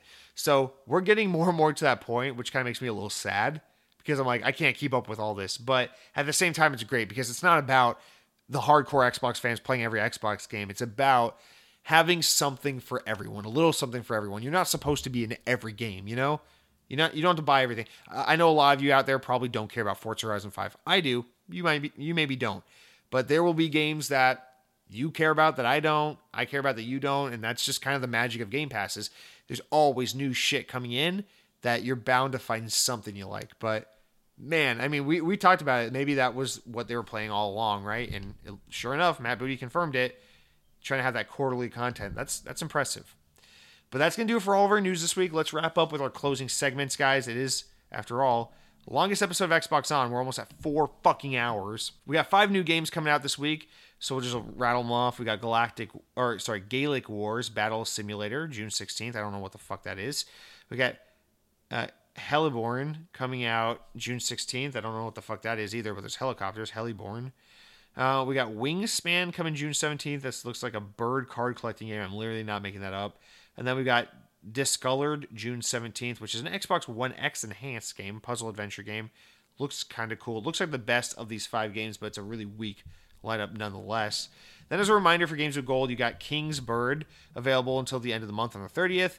And then you've got Shadows Awakening, which is now available until July 15th. And then you got Neo Geo Battle Coliseum, which is no longer available. It was only here until the 15th. And then you got Injustice Gods Among Us, which is available now until the 30th. I think I might have missed Neo Geo. I don't know. What? Anyway, guys, it's been 4 hours. I'm losing my voice, if you can't tell. Thank you so much for your patience. I know this episode, it's going up at the regular time, but I wanted it to go out early because of E3, but I appreciate you guys being patient while I was out of town.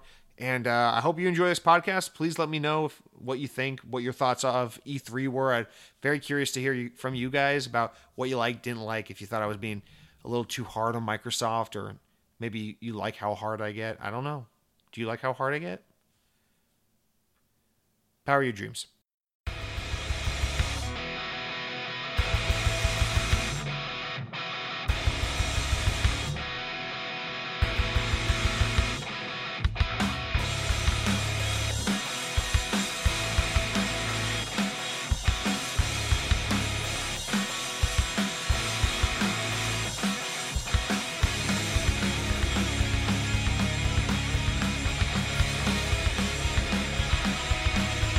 That's